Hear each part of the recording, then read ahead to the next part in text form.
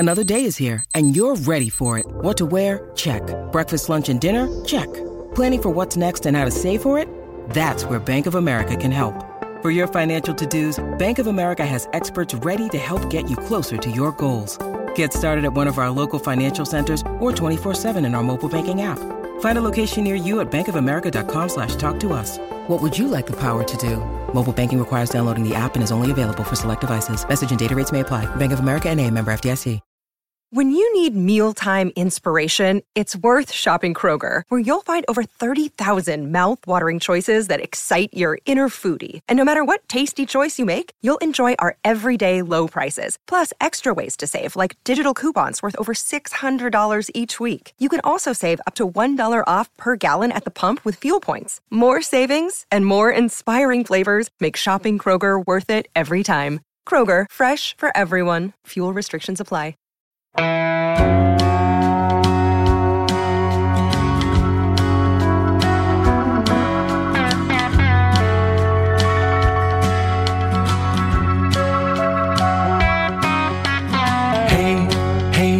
where you been? Buckeye Talk is about to begin. Hey, come on in.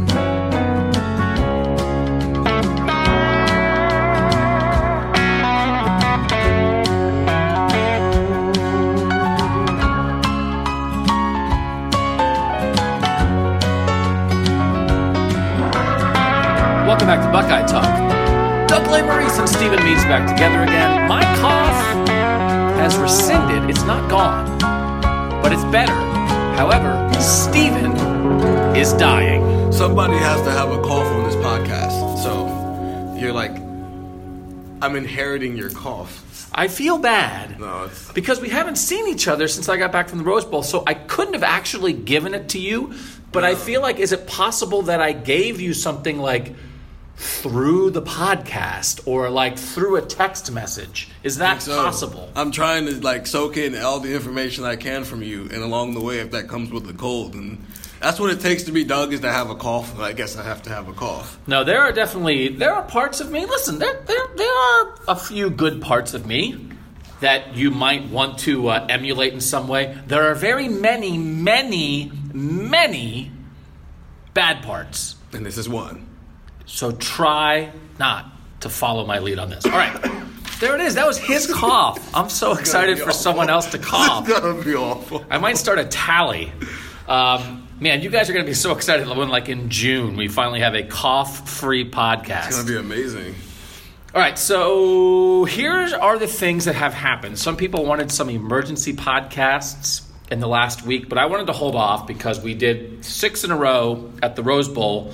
It's only been a week since the Rose Bowl. We're recording this at 3:43 p.m. on Tuesday. We're not even a full week removed from the Rose Bowl. The start of the Rose Bowl a week ago was still an hour and 17 minutes away. So it feels like a million years ago because so many things have happened. But we wanted to let some things calm down, so we did not jump in with an emergency pod. But to recap, and if you don't know this stuff, I don't know why you're listening to this, but to recap, here's what has happened in the last week. Transfer quarterback Justin Fields has arrived. Michael Jordan, the starting All-American center, declared for the NFL draft. Dwayne Haskins, the quarterback that everyone knew was leaving, finally declared for the NFL draft. Jordan Fuller, the safety, Malik Harrison, the outside linebacker, both decided to stay. Those are two big guys on the defense who are staying on the coaching staff. Alex Grinch, Greg Schiano, and Bill Davis are gone from the defensive coaching staff. Jeff Hafley, Greg Madison, and Al Washington are in, and also Ryan Day hired Mike Yurcich, the Oklahoma State offensive coordinator, as the new passing game coordinator and quarterbacks coach, replacing himself. So that's a lot. There's still more to come. We need to hear from KJ Hill. We need to hear from the cornerbacks, Kendall Sheffield and Damon Arnett, about what they might do. Also, Ben Victor said he's coming back. I guess that counts. I guess he could have gone. It wouldn't have really made much sense to go, but sometimes guys go. So Ben Victor is staying. So there are 6 assistant coaches as of right now that are locked in on this staff, 6 of 10. On offense, it's Mike Yurcich and Brian Hartline, who was promoted from interim receivers coach to full-time receivers coach. And on defense, it's the 3 new additions plus Larry Johnson on the defensive line. So that means 4 spots still are not officially announced yet. And they might go to guys who are here. And on the offensive side of the ball, that would be Tony Alford as the running backs coach, Kevin Wilson as the tight ends coach, offensive coordinator, and Greg Studrawa as the offensive line coach. And on the defensive side, that's Tabor Johnson as the cornerbacks coach. But none of those guys have been officially announced as returning. So I think that means that either Ryan Day is investigating potential replacements for them, and maybe if he can't get some guys, he'll keep someone, or some of those guys are looking at other jobs and seeing if they can get something else, and if they can get something else, they'll go. But right now, as we sit here, and we're going to try to run through all these changes to some degree, overall coaching staff right now, Stephen, when we think about the 6 guys that are in at the moment and the fact that they're basically wiping out the defense and starting over, good, bad, okay? What is your level of enthusiasm for the moves that Ryan Day has made so far with his assistants? I'm interested. A lot of the defensive coaches I think we all thought would be gone. I think the decisions he's made on the defensive end as far as the guys he's gotten, the fact that they're from Michigan is an interesting thing, I think, but still, they're pretty solid pickups. I think Madison's a huge pickup because this is a 42-year veteran in coaching, period, whether it's the high school level, the NFL level, or the college level, and he's been the coach, either defensive coordinator or defensive line coach for a defense that's been one of the best defenses in the country the last 8 years. One team scored over 30 points against Michigan this year, and it was Ohio State at home. I think that's a huge pickup. I think Mike Yukrich is a great pickup as well. He's a Yursich. I'm sorry. I apologize for Euclid. That's why. Yursich from Euclid. Yursich from Euclid is a huge pickup. I think he got guys from places where you would expect that side of the ball to already be solid. You got a guy from Oklahoma State who's from the Big 12, who's an offensive coordinator, one of the best offenses in the country while he was there. I think that's like he's gotten guys from places where, okay, that makes sense that he got a guy from that conference where that side of the ball is already a pretty solid thing in that conference. If that makes any sense. I think so. That Oklahoma State offense in the advanced stats, not just yards, but like actual production, was top 10 in the nation in the last 3 years for him. He was a small school guy, Division II guy. People know that backstory to some degree. He worked at Shippensburg at the Division II level. That's a small state school in Pennsylvania. And he was plucked out of there by Mike Gundy at Oklahoma State because they had the best offense at that level. And Mike Gundy said, I want a great offense. I'm going to look at a lower level and find the best guy. And he was the best guy. He's now been in Oklahoma State for 6 years. And he's 43 and he's coming back to Ohio. So he has a really good reputation in a lot of ways. And I think that's a really smart hire. So I want to get into the defensive guys, but I want to do this. I want to run through everything. And then we'll get to your questions. But I want to run through everything that has happened so we don't miss anything. And so you guys have a foundational idea of sort of what we're thinking about this team. Because there's a lot going on. And they're trying to position themselves to win a national championship, like now. I think they have a set of players to do that. What has held Ohio State back the last couple years is coaching on both sides of the ball at different times. So I also want to get into the national championship game. You know what? Let's do that first, and then we'll get to the players. We're teasing you with the players and coaches. We're going to evaluate every move so far on how important it is to this Ohio State team on a scale of 1 to 10, from Justin Fields to Jeff Hafley. But I want to do this first. We're recording this the day after the national championship game when Clemson blew the doors off Alabama, although people have pointed out, I mean, you see the final score, there were some key turnovers. Alabama didn't convert in some situations. It was some things went Clemson's way. Tua had a couple bad picks. Tua had a couple like major decisions that were just awful. I think Brent Venables, who's the best defensive coordinator in college football for Clemson, did some things that tricked him, which happens sometimes, but that's a big part of why Clemson is good. So the one thing is, a lot of people all year, and when we talked about Ohio State, I kept saying things like they have a puncher's chance against Alabama because of Dwayne Haskins. You just called up the stats. What are Trevor Lawrence's final stats, the Clemson freshman quarterback? 20 for 32 passing, 347 yards, 3 touchdowns with a 92.8 QBR. All right, so they put up 44 on Bama. Let's do that side of the ball first. Could Ohio State have done to Alabama what the Clemson offense did? Yes. I think the difference is Clemson's defense. What? No, we're going to stay on the offensive side? Stay on the offensive side. Yes, 100%. Right, you saw those Clemson receivers making one-handed catches on the sideline. You were just talking about their freshman receiver. You think it's a top 5 pick down the line. Yeah. The talent that Clemson had in the passing game, how did that compare, do you think, to Ohio State's passing game talent? Right now, Haskins and Trevor Lawrence are pretty much the same as far as talent level. Trevor Lawrence is also 19 years old and was in high school at he was an early enrollee who had just started his first semester of college at this time last year, while Haskins was here getting ready for spring football to win the job over Joe Burrow. But at this point in time, it's the same. They both got great NFL talent arms. That's pretty much an NFL talent arm at your quarterback position and a solid group of wide receivers. Clemson is wide receiver U at this point, whether it's Sammy Watkins or Hopkins. They breed wide receivers. I think the way Ohio State breeds defensive ends, that's the way Clemson has gone about things with the wide receiver position. Justin Ross is another guy.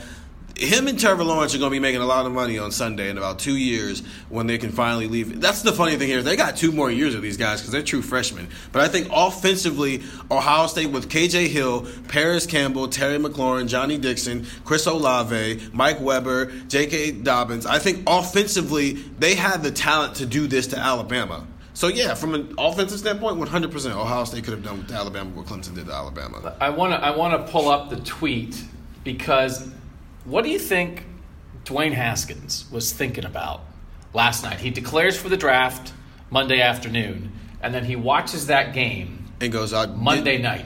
And he goes, I didn't get a chance to compete in the college football playoff, but I will win the Super Bowl.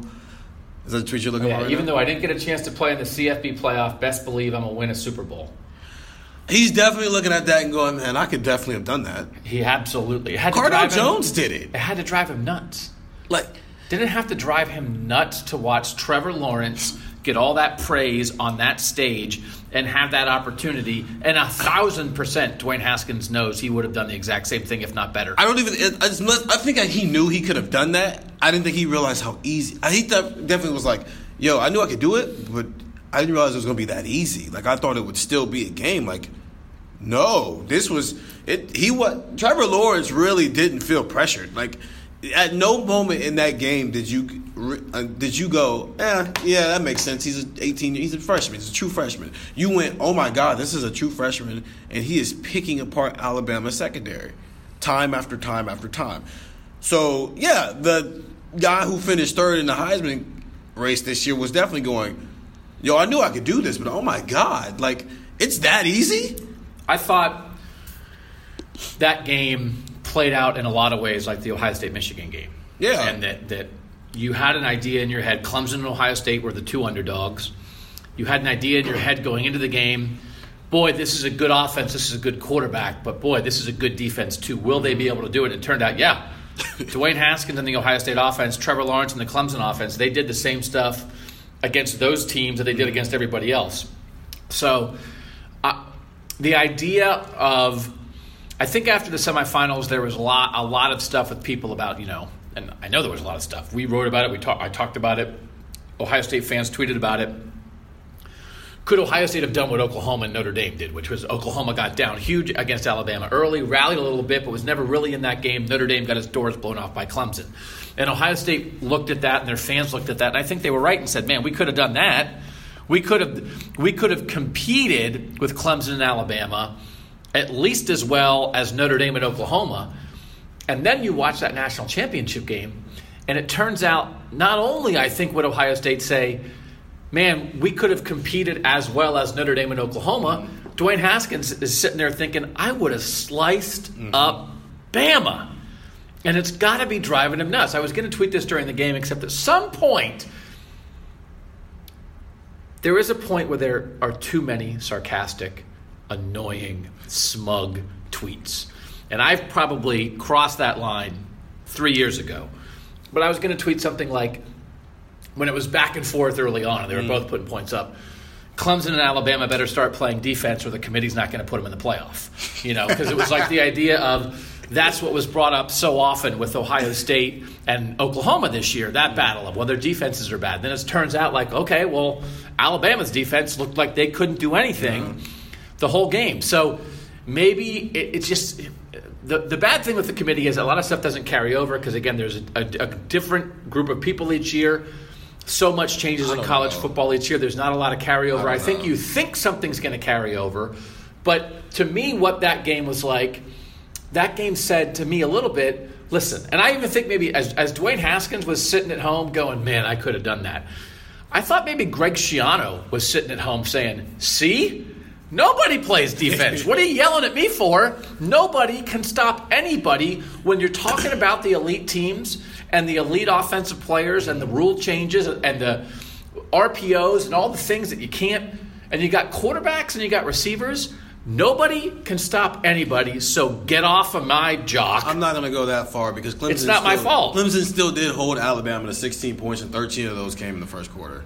So they didn't score in the second. Clemson played defense, and if I'm not mistaken, they were missing some guys who were starters because of they missed Dexter Lawrence on that crazy defensive line. So like some of that was their backups doing that to the team who's been the consensus number one team in the country for the entire season. So I'm not going to say no one plays defense. I'm going to say I think Clemson is the most complete team in college football, and they proved it.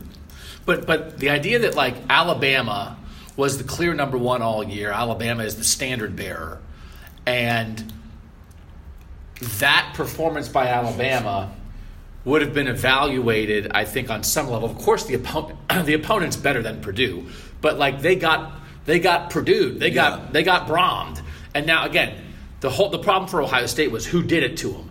But the idea that can be done to you, I think, is out there for anybody. Any defense, when you look at what happened to Michigan against Ohio State, when you look at what happened to Alabama against Clemson, when you look at what happened to Ohio State against Purdue, any defense on a given night in this era against good talent, whether it's Trevor Lawrence or whether it's Rondale Moore or whether it's Dwayne Haskins, sometimes you get a 40 spot dropped on your head. Yeah. And the idea that like that is unforgivable, I think may be an antiquated notion because like this in an offensive world, it is hard to play 15 great defensive games. And so in a world where you're not only being evaluated on did you win, you're being evaluated on how did you win and did you give up too many points and was the game too close. That's the one thing I wonder about. If, yes, this was the national championship game and Clemson has more talent than anybody, but would it cause any reevaluation of the committee of we're going to look at defenses giving up points, and there's a difference between doing it every week and doing it sometimes, but we're going to look at a defense giving up points and realize this is the era in some regard, and we're going to try to factor that into our evaluation and not give up on teams or not have that be such a hurdle for them because we realize it can happen to anybody. So we stepped in it. We stepped that direction briefly. We agree Ohio State's offense probably could have done what the Clemson offense did. 100%. Could the Ohio State defense have done what the Clemson defense did? Not even close. They would have put up 44 points, but they would have given up around 40 points as well.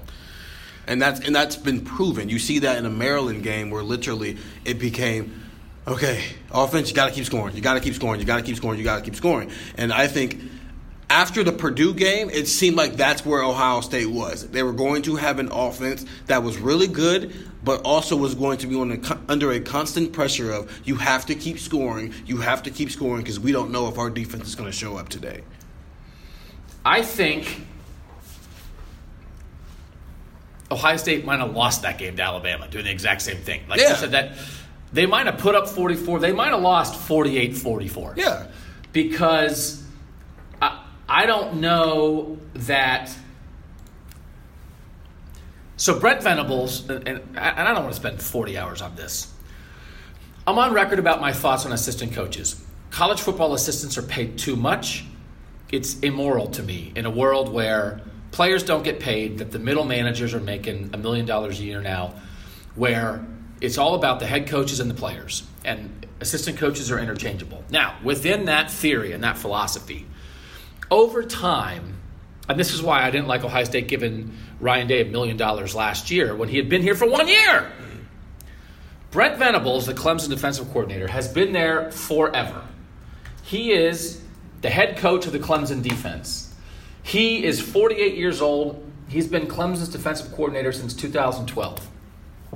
He could run any number of major college football programs right now. I assume he's on the Kirby Smart plan, which is stay in your awesome coordinator job at a national championship school, pile up rings, and go for the perfect job, and only the perfect job. And I don't know what that is for him. He coached at Oklahoma before he coached at Clemson, so maybe if Lincoln Riley didn't exist, maybe he would have gone to take over for Bob Stoops. So I don't know what that job is for Brent Venables. I'm not an expert on him. I have covered him twice, because in this remarkable Clemson run, 2 of their bowl wins have been against Ohio State. He, for the lack of a better word, and I don't think any assistant coach is worth the kind of money they're getting now. If anybody is worth it, he's worth it. And so the idea, he tricked Tua into a couple things. Mm-hmm. Both, and Kirk Herbstreit broke it down in the game. Both Tua picks, the pick 6 at the start and the deep ball later. He explained how that Clemson in that moment dropped the coverage on Tua he wasn't expecting. I don't remember how many times this year Ohio State forced an opposing quarterback into a pick because they dropped the coverage they weren't expecting on him. Clemson's defensive line is ridiculous. We knew that. All those guys came back instead of going to the NFL last year, so they lose Dexter Lawrence for the playoff and they don't miss a beat. That coordinator, I think, is the biggest difference between Clemson and Ohio State right now. That scheme, that way of attacking, and then it happened to be that this collection of Clemson defensive linemen, but Ohio State had a similar collection of guys in 2017. That collection of guys with that coordinator made life very, very difficult in Alabama. And so the number one thing, and I'm going to do something on this eventually. I retweeted this last night. It's a story I wrote last year about how Clemson took Ohio State's spot as the number 2 program behind Alabama in college football. Clemson is now everything you thought Ohio State would be. And I'll get you a stat here in a second. That's the number one thing. If I'm going to do a story on what is Clemson doing that Ohio State isn't? And I think you can get into a lot of philosophical stuff. Saban cycles through coaches and coordinators. They're there for a year or 2 and they go on to a job and he gets somebody good, and people have praised that when it works. Now, Clemson has managed to keep Brent Venables for 12, 13, 14, 15, 16, 17, 18. Do people still count on their fingers? Not after they're hit double-digit age. But if I'm going to say someone has been somewhere since 2012, right? And I want to say how many years has that person been in their jobs? Can you do that without counting on your fingers? Yeah. Brent Venables' first year as Clemson's defensive coordinator was 2012. How many years has he been there? This was his 6th year. That's 12, 13, 14, 15, 16, 17, 18. It's his 7th year. 2018 minus 2012 is 6. Yeah, you got to add the extra count year. Both the first year and the last year, which is why, Steven, you got to count on your fingers. Now you know that though. So you just do the number minus the number, then add 1. Or, hear me out. You count on your fingers. I count on my fingers every day. Every day that I work, I'm doing something, some kind of mathematical stuff. And the thing I do a lot of too is even Greg Madison started. Greg Madison's first year in coaching was 1976. I go 76, 77, 78, 79, 80. Oh, I'll do it 81, in there. 82, 83, 84, 85. That's 10. 95, 20, 2005, 30, 2015, 40, 16, 17, 18, 43. That was all fingers right there. Now, I didn't count the 43 on my fingers, but the basis of my mathematical skills in that moment was my fingers. I'll nod. I'll do the 1, 2. Oh, yeah. Because I'm too old to be counting on my fingers. If you ever see me in McDonald's sipping on my 9th Diet Coke, if you watch me for an hour in that time period, you will see me counting my fingers. You'll see me nod and mumble a lot. Like a crazy old man. Yeah. I'm working, though. I'm not just, sitting there, going crazy. We all have our different ways to do it. But tell me, tweet Man, I got to like 23 minutes before the first fit. Tweet us how you do your math. Yeah, and to tell us if you count on your fingers still. The two things to me as I prepare to write why Ohio State is not Clemson right now, because it's not recruiting rankings. And when Clemson's recruiting classes have not been as good as Ohio State's. No. Ohio State's been number 2 to Alabama in recruiting. Overall, in the Urban Meyer era, Ohio State absolutely, positively, no doubt about it, is the second best recruiting program in the nation. Clemson's not. This is probably Clemson's best class this past year. Their numbers just 2 of them, and one of them wasn't a 5. Justin Ross wasn't a 5-star guy, I don't believe. The numbers just aren't there. So Justin Ross was a 4-star guy. He was the number 45 overall player in the country. They did get, so last year Clemson got the number 1 guy, Trevor Lawrence, the number 3 guy, Xavier Thomas, who's a defensive end, the number 14 guy, the number 17 guy, who was Jackson Carman, who's going to start on the offensive line next year, was a backup this year as a freshman. The number 26 guy, the number 45 guy, who's Ross, the number 56 guy. So they had 1, 2, 3, 4, 5, 6, 7 of the top 56. So that's really good. And then they'll have the 6th best recruiting class coming in. Well, of early enroller guys now and then guys who will be on the team next year. But they're not number 1. No. They're not number 1. So there's 2 things that I think have happened. One is an absolute stud coordinator that stayed. And so I don't know that you can emulate that. It would be like if Chris Ash stayed at Ohio State and never left to be the Rutgers head coach, or something like that. If Tom Herman had stayed and never left. But I don't know I don't know how you do that. And I haven't read enough about it to know why Brent Venables stays.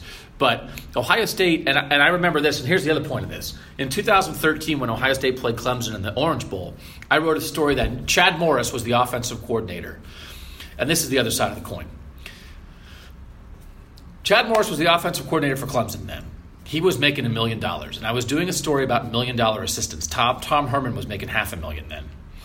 And Chad Morris is gone. Chad Morris, early on, in that Taj Boyd beginning of the Deshaun Watson era, Chad Morris was getting all kinds of credit. And Chad Morris left, first to be the coach at SMU, now he's the coach at Arkansas. And they're fine. So they had 2 awesome coordinators, Chad Morris and Brent Venables. One left, and they're fine. The other one stayed. So Ohio State, over time, over the Urban Meyer era, had coordinators who were as good as Chad Morris and Brent Venables. Tom Herman was that good. Chris Ash was that good. Ryan Day was that good. But they also had bad ones. Tim Beck and Ed Warner were not that good. Greg Schiano this last year was not that good. So it's that they didn't have enough. Ohio State's assistant coaches across the board, consistency in coordinators across the board has not been as good as Clemson's. And I can't remember the names of the guys. You don't care. But I talked to the 2 Clemson co-coordinators at the Fiesta Bowl in 2016 when I was writing big Deshaun Watson stuff because I thought he might go to the Browns. I talked to both those coordinators one-on-one for half an hour. Sharp, smart dudes who have done a great job. One is coaching. And I think the number 2 thing, and it's not recruiting, but the number 2 thing of why Clemson has become what Ohio State hasn't is having an NFL quarterback. And they had 3 years of Deshaun Watson. Then they had Kelly Bryant for a year, and they went undefeated and were the number 1 seed in the playoff with Kelly Bryant. And then they moved on to Trevor Lawrence. So they're going to go from 3 years of Deshaun Watson to 3 years of Trevor Lawrence. And the 1 year in between, they were undefeated, number 1 in the playoff, and then lost to Alabama. Imagine 6 years of Dwayne Haskins. And this, I don't want to turn this into a JT Barrett bashing podcast. But much, the big chunk of the Urban Meyer, 4 of the 7 years in the Urban Meyer era, the starting quarterback for most of the season, or a chunk of the season, was JT Barrett. Yeah. And JT Barrett was not as good as Deshaun Watson and Trevor Lawrence. It's the continuity of coordinators, and it's an NFL quarterback. And I think that'll be interesting to see with Ryan Day now that he's the head coach. Will he make a decision like what Saban or Dabo did, where Kelly Bryant went undefeated and was the number 1 seed in the college football playoff. They didn't win the national championship, but your job security should be pretty safe at that point. And the same thing with Jalen Hurts. You win a national championship. You get back to the national championship game. Your job security should be pretty safe at that point. Well, you're not playing well in the national championship, and you get pulled for the guy who's supposed to be the guy after you, and he throws one beautiful pass, and now he's a Heisman finalist, and then you lose the job in the spring all in entirety. The same thing with Kelly Bryant. You do all that, and then you lose the job to a guy who was in high school 4 months before spring practice even started. I think that'll be interesting to see. Would Ryan Day make – we all know Urban Meyer would never have made a decision like that because he's a more loyal guy. Would Ryan Day make a decision like that?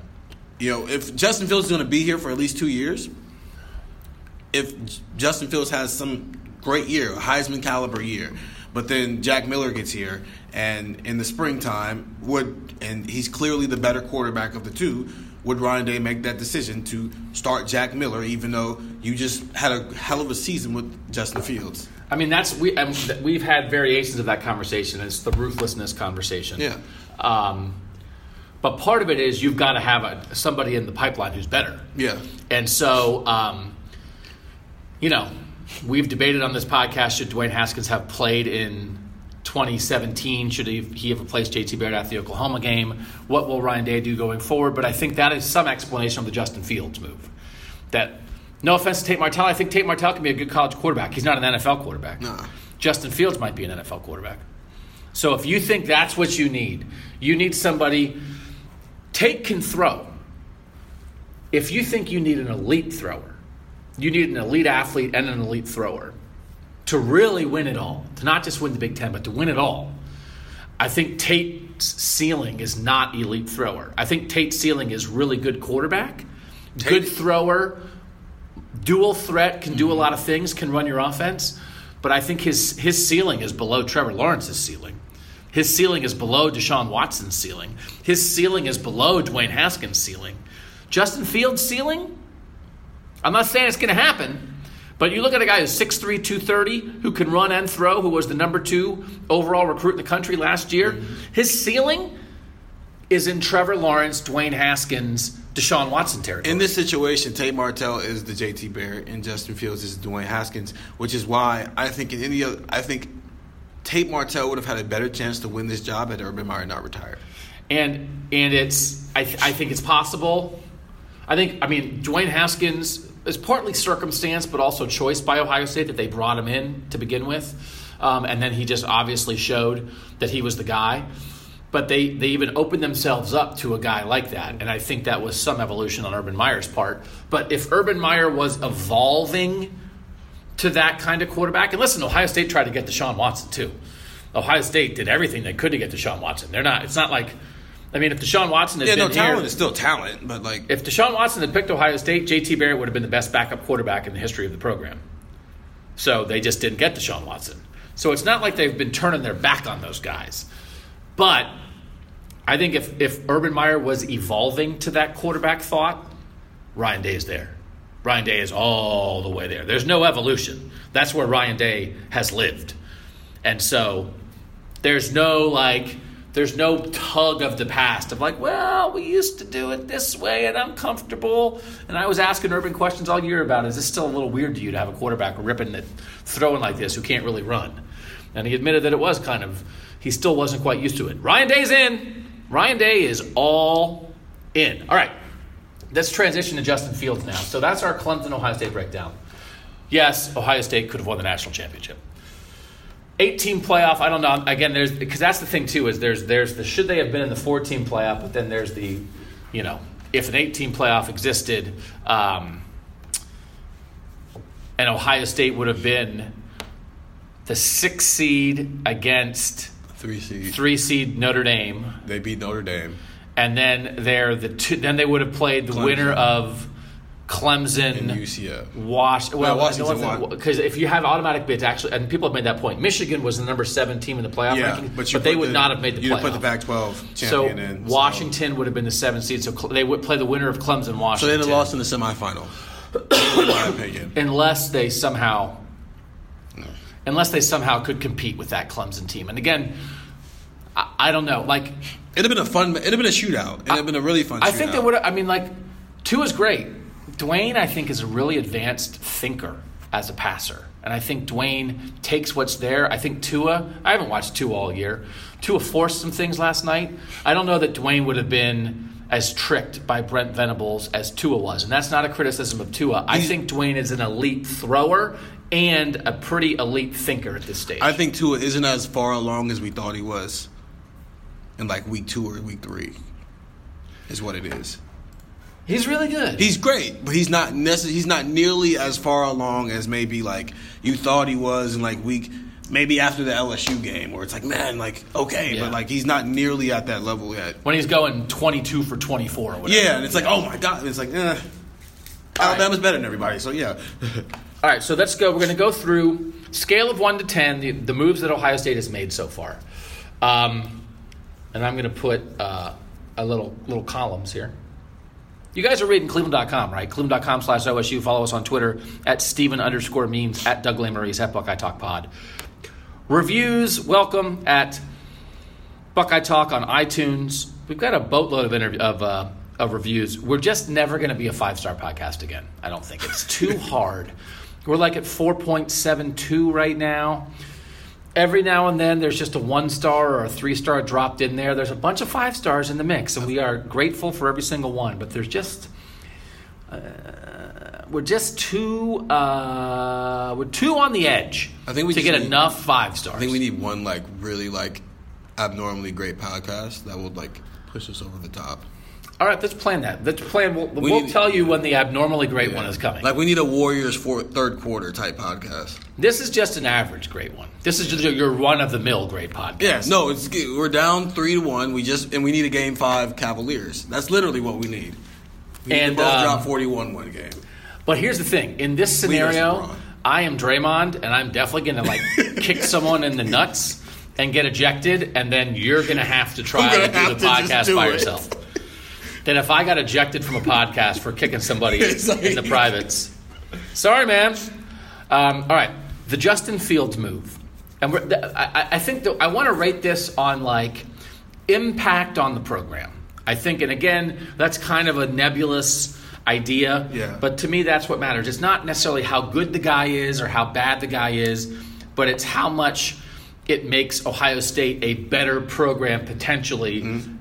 Or worse, potentially, because of the move. So Justin Fields arriving. What's your scale on a 1 to 10 of how big of a deal that is? I'm going to go 9. I don't want to give out any 10s because that just seems like an over-exaggeration of things. I think it's a 9 because, one, it makes things very clear of like what you just said, of what Ryan Day is willing to do. You know, he wants an NFL-type quarterback, and he went and got one. Like he went and got one. He's not. It's good. Now it'll be fun to see the competition between Tate Martell and Justin Fields. Even though we all know Justin Fields is most likely going to start, I think that, and there's no like off year. I think now they're right back in the situation where it's like, okay, let's go compete for a national championship. It's like Trevor Lawrence did it in his first year. Yeah. You want to know a secret? You know who the number 1 player in the class of 2018 was? It's Trevor Lawrence. You know who the number 2 player was? Justin Fields. It'll be fun to watch them two compete in the national championship next year. Oh, he's calling a shot. Oh, yeah, 100%. I'm for it right now. So, and I think there's questions like this. I know there's questions like this when we get to your questions. Like, who's going to win the quarterback job? Like, if you had to bet on it.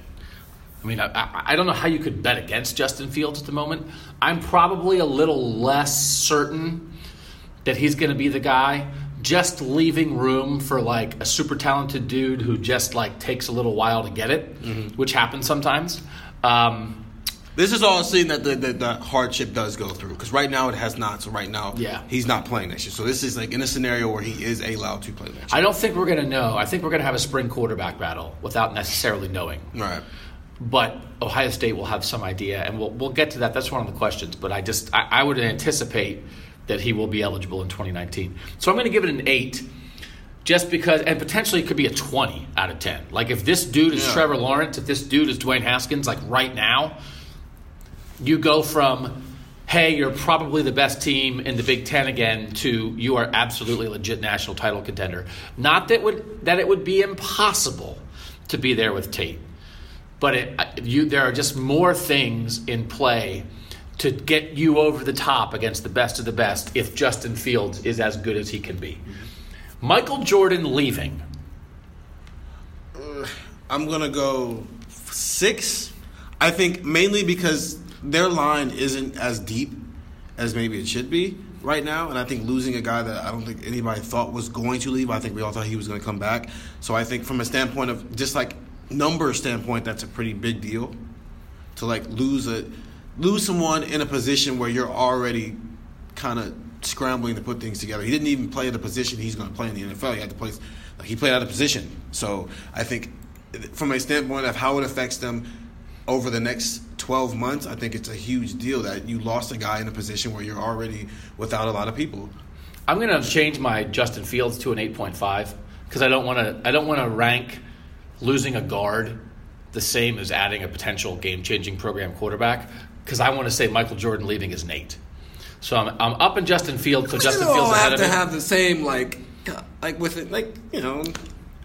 I don't want someone to look at this if this goes into the podcasting Hall of Fame someday, and they have this sheet of paper, and they look back and they say, how could Doug ever think that adding Justin Fields was only equal to losing Michael Jordan? Well, that's why I did 9 and 6, because then it's like that's kind of a spread. But I think it's listen.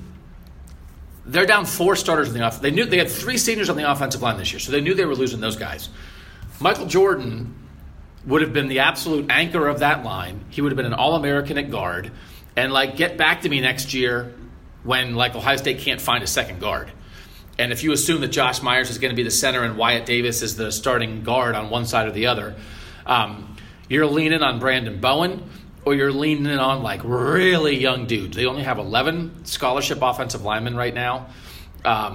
That is a big loss, especially when they were planning. Ryan Day and Greg Studrawa were both talking about this at the Rose Bowl in a way, and maybe now it was just wishful thinking. It sounded like a plan at the time. Like, this is what's going to happen. Jordan back to left guard, Myers at center, Wyatt Davis is right guard.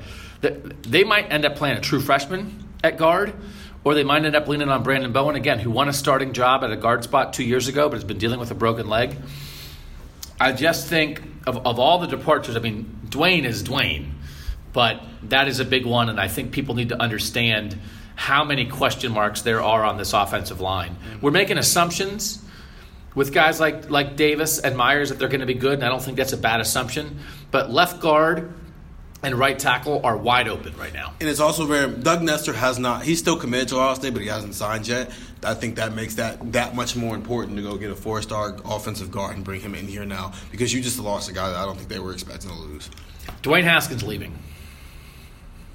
And I think the reason, like, no one's surprised, but let's think of this in the context of, what if he had stayed? This is hard. This one's hard. All right, I'm a 10. Yeah, but I'm a 10 just because he was amazing, and I wrote a story just how amazing he was. Literally, I compared his first year numbers as a starter under Urban Meyer to Braxton Miller and J.T. Barrett's first year as a starter under Urban Meyer. I didn't include Cardale Jones because he just doesn't have a full season of a body of work in order to show that, so I didn't include him in that. He was better than both of them combined in a lot of areas. They threw more passes than he did combined, but he completed more often. They're very close in yards and everything. So from a standpoint of just how good he was at being a quarterback, it's a 10. Guess what just happened? What? Breaking news. Oh. KJ Hill is coming back. And actually, the phraseology on this, and I've had someone point this out to me, he is actually staying. Because coming back implies that he left and then came back. He's just staying. But KJ Hill is staying. KJ Hill is staying. First, I would like to thank Coach Urban Meyer for giving me a chance to be a Buckeye. I have to put on my reading glasses. Hold on. It was by far some of the best moments in my life. With that being said, and with the guidance and mentorship of Chris Carter and my family, I have decided to take one last ride with my brothers, my coaches, and you, Buckeye Nation. I'm ready to help lead us to another national championship. I will be returning for my senior year. That is not what I expected. So that's 2 surprises for me this year. I thought Michael Jordan would stay, and he left. I thought KJ Hill would go, and he's staying. KJ Hill is staying. That receiver room is now Ben Victor, Austin Mack, KJ Hill. I talked to KJ Hill extensively at the Rose Bowl, just the 2 of us, about this. His high school coach told me during the year that he thought KJ should stay. And when I talked to KJ at the Rose Bowl, he said, yeah, he told me that too. I thought he would go, though, but this is really good news. This is really good news for this offense. This guy, I think, has been the most underrated player on the team the last 2 years. And if he's back, that changes the game a little bit for whatever quarterback's coming in. He has the best hands on the team. He's a playmaker. This is a big deal. This is a big deal. Especially since you're losing three best wide receivers. Well, not best, but three seniors at wide receiver position. And pretty much you were coming back to Ben Victor and Chris Olave as your two leading guys. Now you had another guy who was a part of a foursome that had the best foursome in Ohio State history as far as wide receivers are concerned. But now you bring back KJ Hill.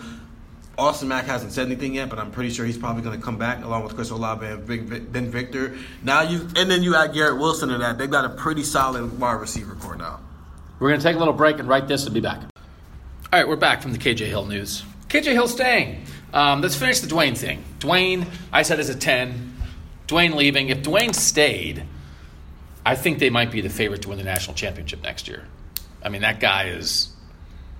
that guy's as good of a college thrower as we've seen, and it felt like it's still the offense with everything they wanted to do still really only came together in the last month. It wasn't perfect early on. They were putting up some big numbers, but you look at the Purdue game, the 49 in the Purdue game's a problem. So was the 20. You look at the Penn State game, they had trouble getting the offense going until he hit on some screens in the fourth quarter. So if he somehow came back with all that experience and what he and Ryan Day sort of figured out together with this offense, and they'd still have a great back in J.K. Dobbins, and they still have receiver options. They have a young line. But, I mean, if he was back, you'd be talking about, is Ohio State going to go undefeated? Are they the best team in the country? And he's not back, and they're going to be good, but they have a quarterback battle. Yeah, I put a hot take out there that Ohio State and Clemson might be in the national championship next year, and that was just more of a fun hot take. I think they would be on a collision course with Clemson if he did come back. More importantly, I think he's your favorite for the Heisman Trophy next year. I'm not going to give it a 10. I'm going to give it a 9.5.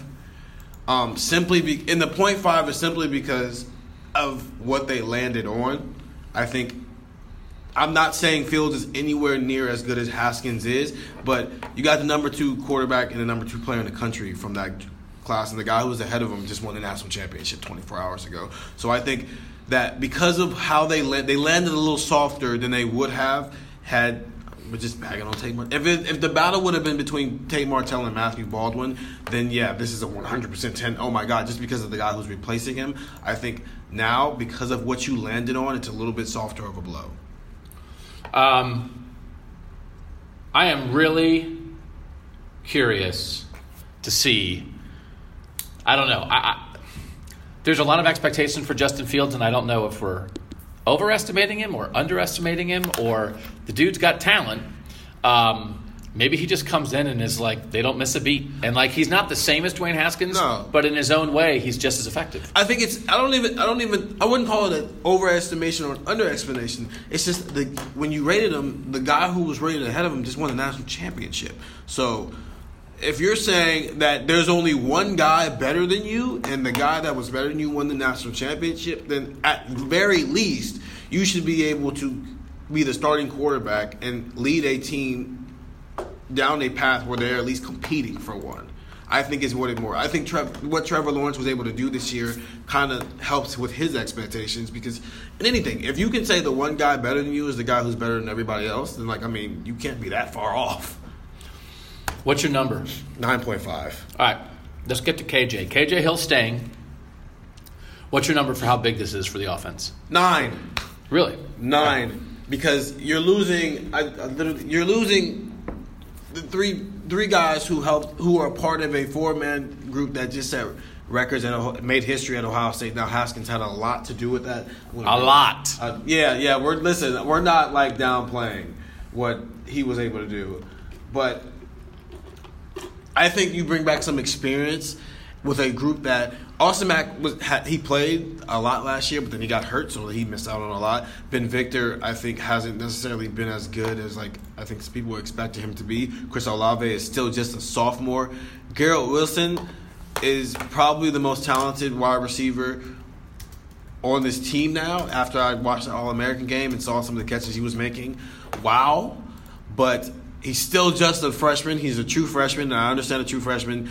2 true freshmen just dominated the national championship game, but he's still a true freshman, and there's still going to be a learning curve at some point this season. I think if you can bring back one of the 4 guys who was a part of a historic wide receiver corps, that's going to be huge as far as from a leadership standpoint. So, yeah, I think that's huge, especially when you're also dealing with, no matter who's your quarterback, he's going to be a first-year starter. And I think Haskins was great. Haskins played a huge role in why those numbers were like that, but they also helped with the fact that Haskins was still a first-year starter. So the fact that he had a experienced senior group at the wide receiver position, I think that also helped as well. I think now it's going to be a little different. KJ Hill is the most experienced guy, and no matter who your quarterback is, he's going to be a first-year starter. So it helps at H-back because they're losing. Paris Campbell and KJ Hill were the 2 leading receivers on the team last year. They were both H-backs. They shared that spot. And I know that, like at the Rose Bowl, a lot of the Washington guys are talking about Ohio State out of the slot will kill you, and they did. If you would have lost both those guys, I don't know what they were going to do there. I think they're going to continue to rotate receivers. Demario McCall has gone back and forth a lot. It seems like he's settled in the receiver room, but I thought if KJ Hill left, they might have to put Demario McCall back at H. And all of a sudden, Demario McCall and Jalen Gill, who redshirted this year in his first year in Columbus, would be your 2 H-backs. Now, you're in a world where I think what you're going to see on offense is the H-backs are KJ Hill and Jalen Gill. Hill and Gill. Make a T-shirt. And I think J.K. Dobbins is going to be your number 1 back, and I think Demario McCall is going to be your number 2 running back, maybe as like a third down running back, and I don't think we're going to see – we're not going to see the kind of rotation they've had the last couple years with Dobbins and Weber. Dobbins is going to be the lead back. Dobbins is going to get 22 carries a game, but Demario's your wrinkle. Demario's your third down out of the backfield, do some other stuff with him kind of guy. So KJ, I think, frees you up to put other guys probably in the positions they are most comfortable in.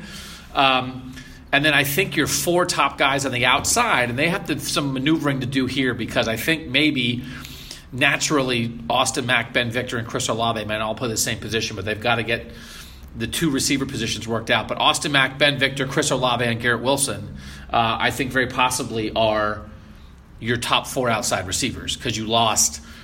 So you got Jalen Gill basically replacing Paris Campbell in the slot, and you've got Olave and Wilson replacing Johnny Dixon and Terry McLaurin because Olave had replaced Mack, but whatever. So that really helps because they're a little young behind that. You've got Jalen Harris in that room who hasn't done much yet but still has a lot of potential. You have Elijah Gardner in that room who is kind of a low-ranked guy, sort of a flyer as a recruit. I don't know what he'll do here. And then you have first-year guys like Cameron Babb, Blue Smith, and then incoming guys besides Garrett Wilson, you have Jamison Williams. So Cameron Babb was a really highly rated guy, so he could do something too. But KJ Hill settles the H-back spot, but also I think just allows you to maybe set up your room in a little bit of a better way. So KJ's at 9. I'm not quite there on KJ just because I think you would have been okay figuring it out. And I'm going to make KJ like a 7.5. And I don't mean to downplay the guy that I think has absolutely been the most underrated guy on the team the last 2 seasons. But Dwayne is what made it go, right? And KJ's going to be really good. I think they would have figured it out one way or the other. And it's still going to be mostly about Fields or Martell or whoever's throwing it. But obviously you take it 1,000 times out of 1,000 that KJ Hill is back. Let's run through these last ones a little more quickly because they're all guys from a playing standpoint who are staying. Jordan Fuller, staying at safety. I'm gonna make that like a 7. Yeah, I was going to say 7. You're gonna say 7? Yeah. I mean, I thought Jordan Fuller was really good as a sophomore. Wasn't as good as a junior. I think that was coaching as much as anything. Again, they have some options back there. I think they really like Josh Proctor, who played on special teams as a freshman this year. If you would have had to play Proctor and Brendan White back there together, you still have Isaiah Pryor. You still have Amir Reep. You still have Jocelyn Wint. You still have some guys floating around. Fuller is definitely better. And I might up this 7 if Jordan Fuller plays like an All-American, which I think he could. I just don't know that he did this year. But he's a really good guy. He's a really smart guy. I think he's well-liked. He's a leader. He's just like a natural guy in the locker room who has a natural confidence. But the safeties this year weren't great, and I think the safeties would get better anyway. And I think Brendan White would have been ready to like be your leader at that safety spot if Fuller left. But it's nice that he's here. I think Jeff Hafley's I think it's a 7 because he wasn't necessarily as good as I think people thought he was going to be. And I think he knows that, and which is why he's back. He knows it. Jeff Hafley is the guy who's going to be running the DBs next year. I think it's huge that he's got a guy he knows who his safeties are going to be at least, and there's not going to be this okay, who's the other starting safety for the first 7 weeks of the year. You know it's Brendan White and Jordan Fuller. Those two are your safeties right now, and I think that's a huge deal, especially for a team where Alex Grinch, they didn't find their second safety until Nebraska, and they fell into it because Jordan Fuller got ejected from the game in the first half. So they randomly had to throw Brendan White out there, and he had a breakout game. Had Jordan Fuller not been ejected, Brendan White might have never seen the field this year. So I think the fact that you're coming into a season where at that position you know who your starters are going to be, that helps. I think it'll be interesting to see what Jeff Hafley can do with those DBs. Ben Victor. Yeah. Like a 4. Yeah. No, I'm not. It's not to criticize anybody, but he's fine. But they would have someone. Jalen Harris could do it. Yeah, he's not done enough to where him staying or going would have had any real impact. Now he might prove me wrong and next year have some all-conference type season, but I don't think he will. Yeah, I don't think he will. Which is fine. The way he talked to me, he feels like he is. But obviously, when you win a Big Ten championship and you're hype off emotion, then everybody thinks they're going to do really well. But I don't think he's done enough yet to really. Okay, we're happy to have you, but there's no if you would have left, we would have, okay. I just won a Cane's sauce. How do you win a sauce? Instant winner on my cup. I feel like a sauce is not a prize. No, you can't eat sauce. It goes with something. And I don't even. That's an odd thing. It's like winning ketchup. And I know it's everyone loves the cane sauce and little. Yeah, but on the chicken finger, not just no one's just eating sauce. I think I've won a single finger before, a single chicken finger. Hey, that's funny though. Which I would take. That's it. Yeah, you drive up and could I get one finger? Here's my coupon. Here's my free coupon. I mean, it's food. That's not food. I want a sauce. I'm not sure about that. If Cane's wants to sponsor the podcast, I will say that winning the sauce is the greatest thing that ever happened to me. At the moment, I'm confused. Instant winner. Instant winner. You just want a cane sauce. Doesn't seem right. They used to be fun when McDonald's did it with Monopoly. I don't know if they still do. You read the story about that, though, right? It was all rigged? Yeah, of course it was. So it wasn't that fun? We were all getting squared by McDonald's. I was 5, so oh my God, hopefully I win $1 million. Even though I had no idea. You had no shot, 5-year-old Steven. No. Some guy was giving it to his friends. Yep. So you're a 4 on Ben Victor also? Yeah. Well, no, I'm going to go 2. You're so mean. God, you're critical. Damn. Malik Harrison, last one of the players. He was the best linebacker on the team this year. 8, because I think he might. I think he has a chance to be one of the best linebackers in the country.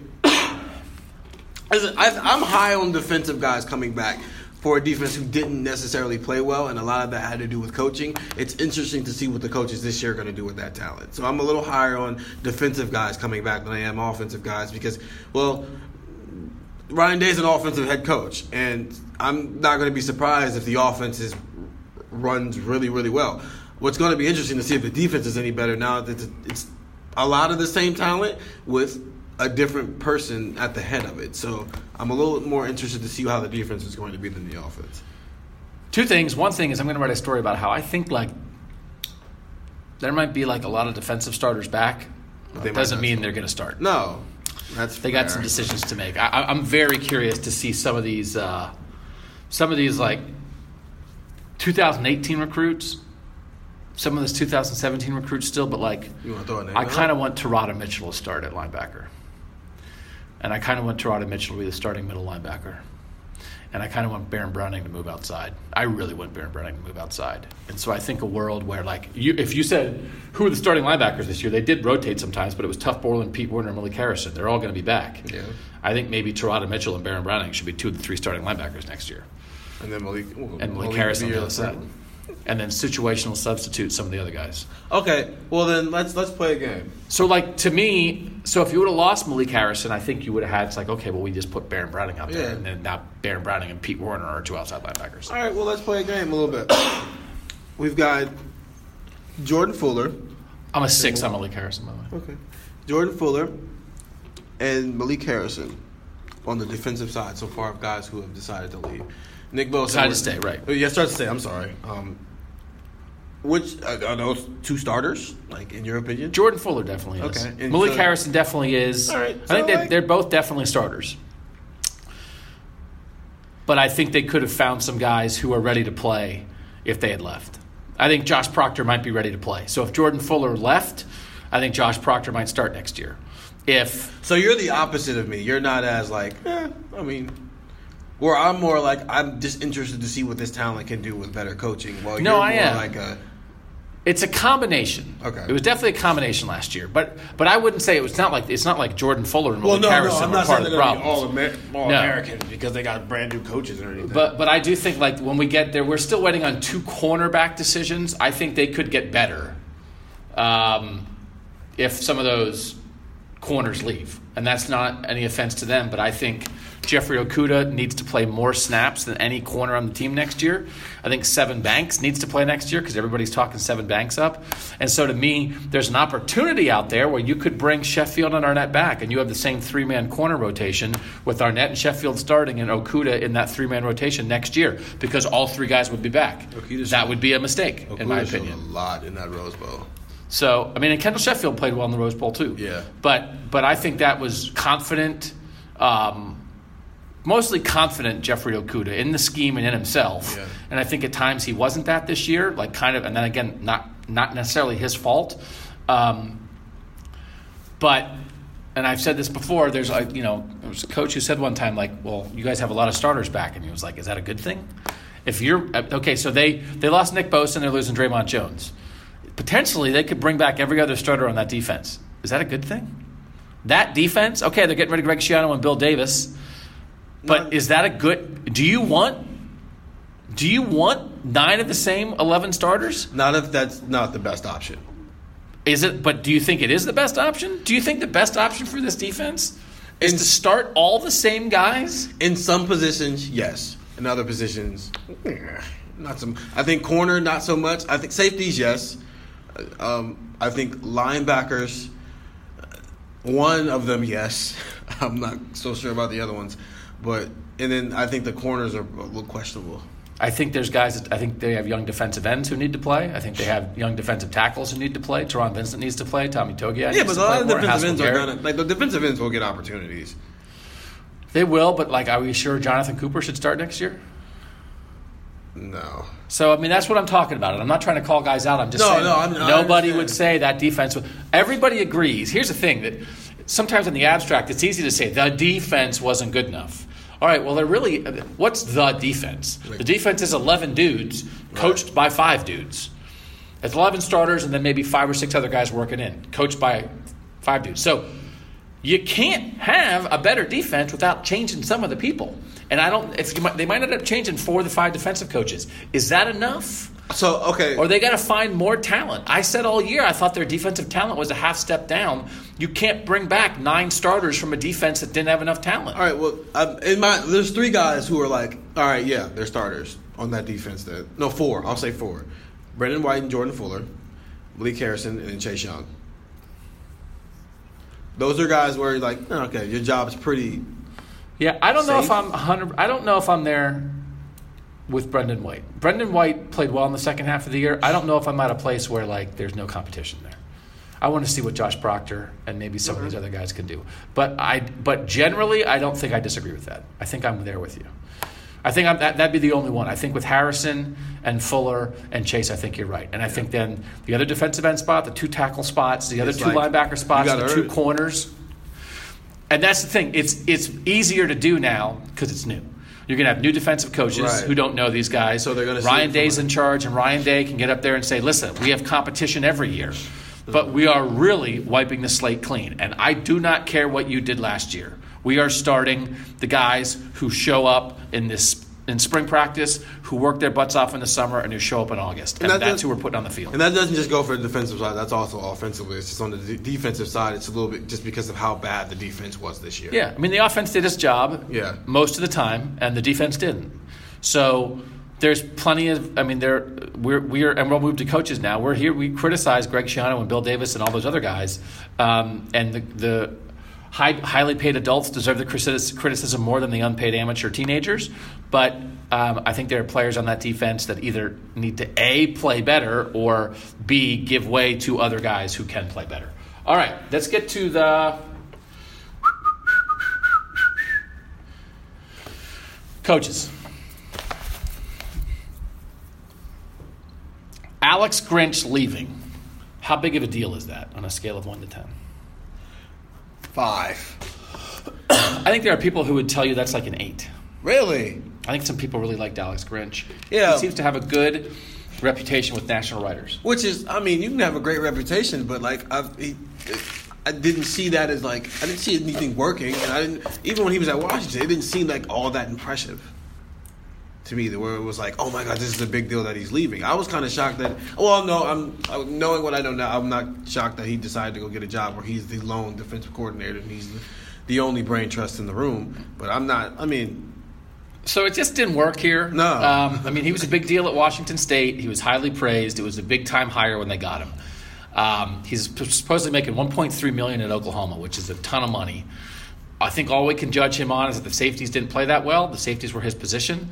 And I think he thought he was going to get to call the defense here, and he didn't. So, I think maybe there was some kind of weird stuff maybe that was going on, but I'm fine with it. Like I'm like a 3 because he's a genius, but then Jeff Hafley's a genius according to people. So like that's he.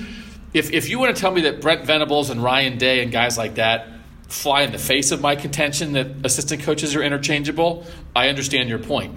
To me, Alex Grinch exactly proves my point, and I wrote that the other day. Made $800,000 here this year for what? And guess what? He left, and they replaced him, and everybody's talking about how good his replacement is. Yeah. So I don't care. It's nothing personal against Alex Grinch, but just like most of us in life, you are replaceable. No offense. It's just a reality. I'm replaceable. Steven's replaceable. Most of us are replaceable. I wouldn't say you're replaceable. Most of us are replaceable. Listen, if they whacked me tomorrow, you wouldn't even remember my name. There'd be somebody else in here. We'd miss you. Bill Landis would be back, and they'd be like, thank God we're done with that guy. All right, so you're a 5 on Grinch. I'm a 3. Greg Schiano. The impact of him leaving versus, and here's the thing, like, I think we can sit here now and be like, well, of course he was going to get her. Ryan Day got rid of Greg Schiano and Bill Davis. Like, of course he did. You know what? Like, it seemed like the thing to do. It seemed like it was what was going to happen. If we were sitting here today and Ryan Day was announcing, you know what?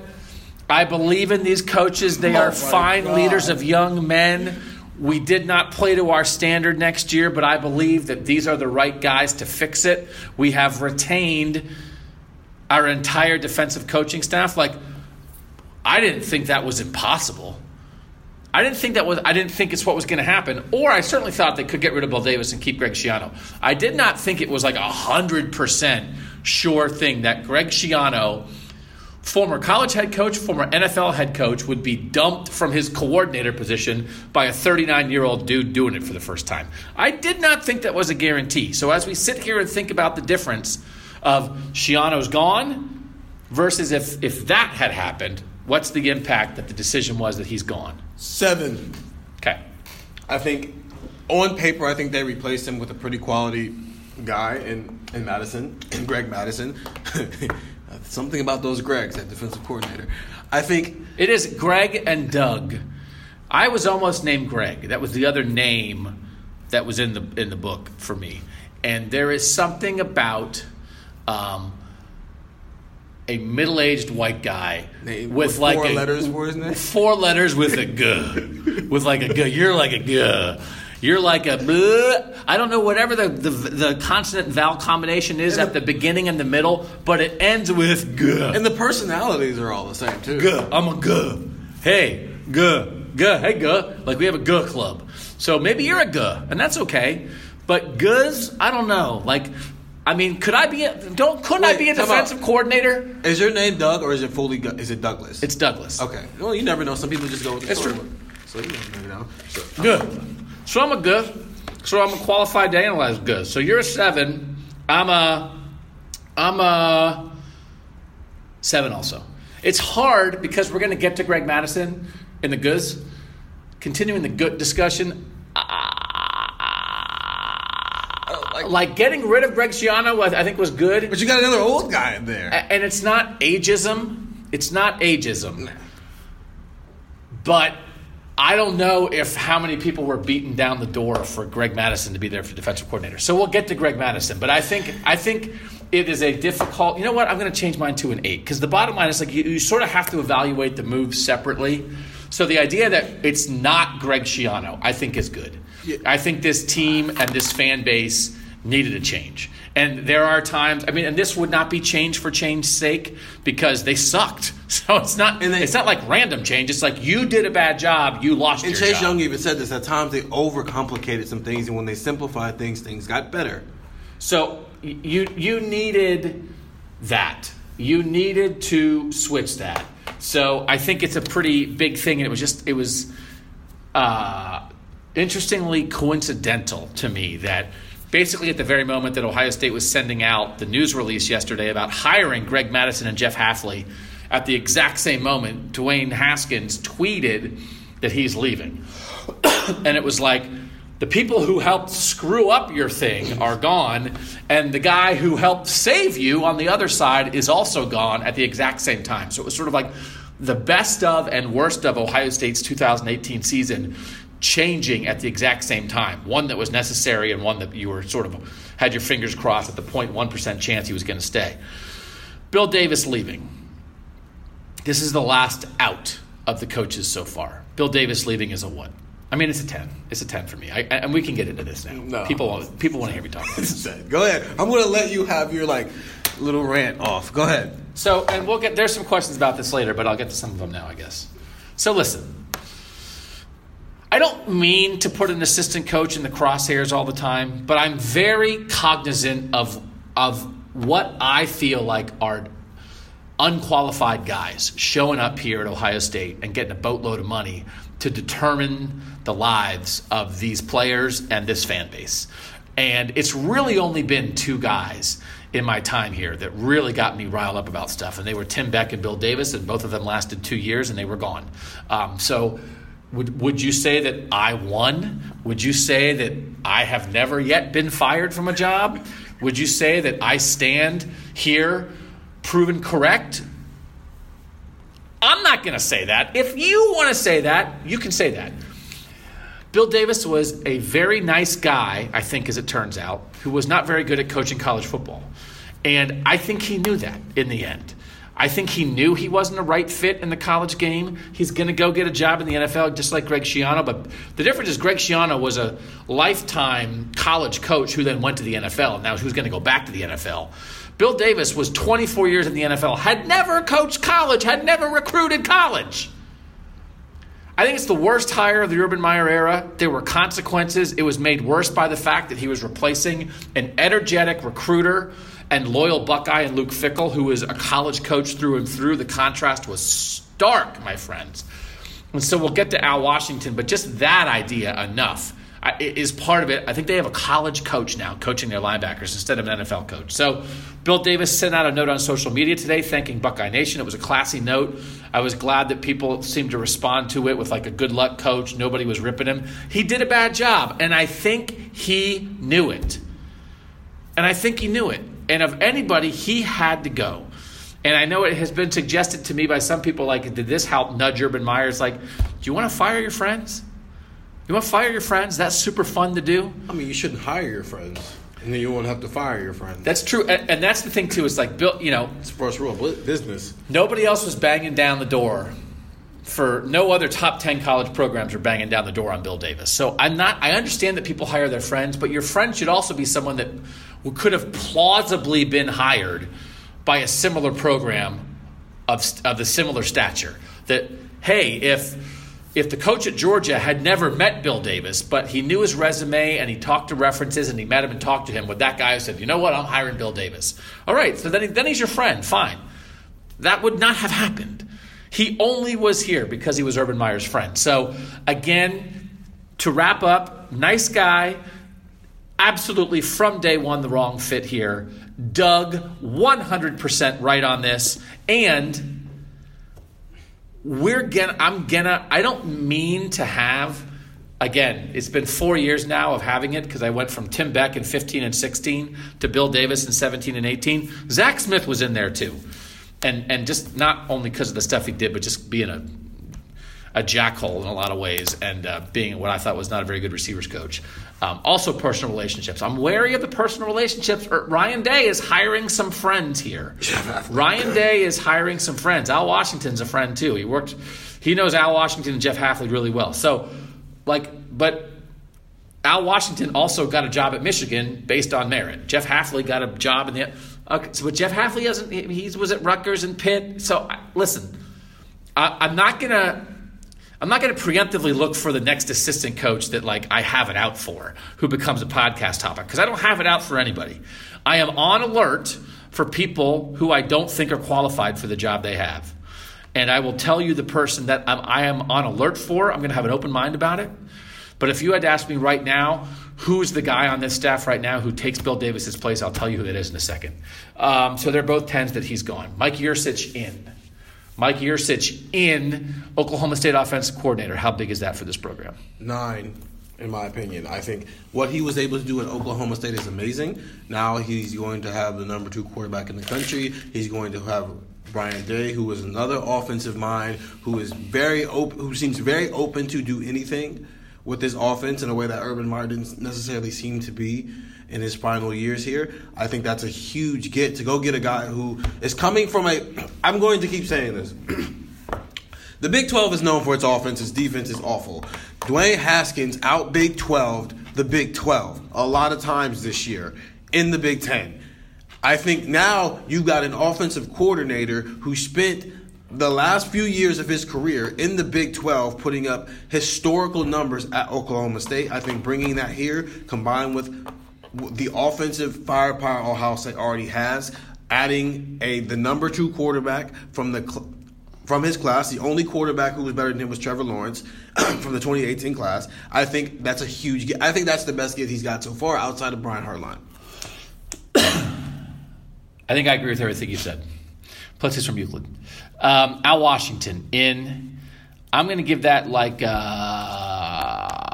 I'm going to give it like a 7.5, almost an 8. And I'll say, I'm not an expert on this stuff, but you talk to people who know, you read people.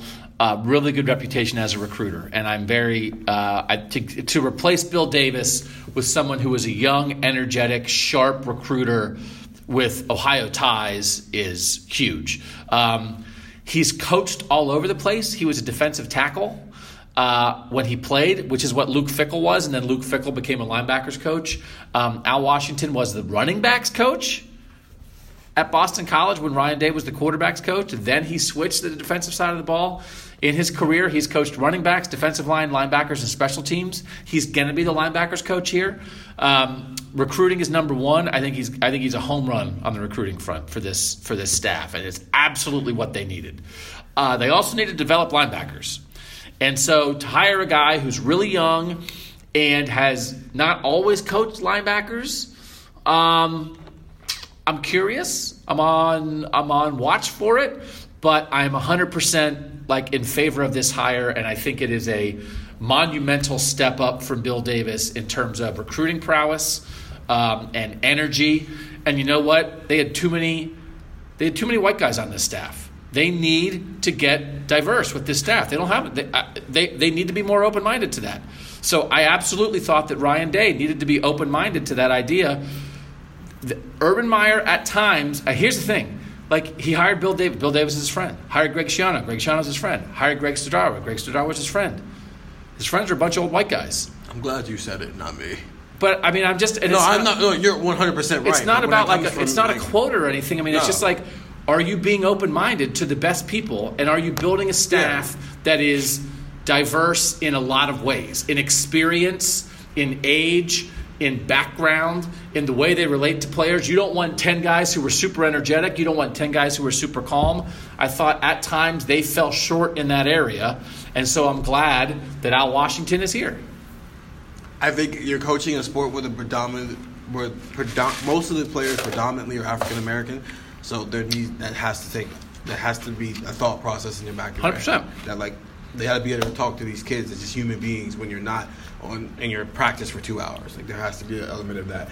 I'm going to give it a 7 for a lot of the same reasons you named. I think he can get guys here, but then you've got to see if he can actually like develop them into being something. So I'll make it a 7 as well. And I think that will be the thing, the coaching aspect of it, because I think the recruiting aspect's there. Jeff Hafley, co-coordinator, coming from the San Francisco 49ers, had been at Pitt, had been at Rutgers, was a Greg Schiano guy, was hired by Greg Schiano at Rutgers. Then when Schiano went to the Tampa Bay Buccaneers, Hafley went with him, and that's how Hafley got into the NFL, was through Greg Schiano. Now he's basically helping to replace Greg Schiano. I don't know. Like, I think this is basically a trade out for Grinch. Okay? And so I said it was a 3 to lose Grinch. So I'm going to give, like, Hafley a 6 just because, like, good hire, it seems like. And I think if they didn't get him, they could have gotten somebody else. But he worked with Ryan Day. The NFL guys, Tyvis Powell, Richard Sherman, Dante Whitner. This guy worked in Cleveland previously. He went Tampa, Cleveland, San Francisco. He did good things with the Browns. They had 3 Pro Bowlers in the secondary his first year in Cleveland. He had an eye for talent. He signed an undrafted guy that he got the Browns to sign, who turned into a good player for them at nickel corner. So I think it's good. And I just think he's like another guy. He's young. He's about the same age as Ryan Day. So I think it's good, and it's basically a trade-out for Alex Grinch. But then if I'm going to say, well, you lose Alex Grinch, you can find somebody just as good. I think, you lose Jeff Hafley, you'd find somebody just as good. So I think he's like a good, solid co-coordinator with upside who seems like he's a good coach. I'm going to go a 5 with him just because he's replacing a guy that, I mean, it's not really a big deal that you lost him, but I think a lot of players have been high on him.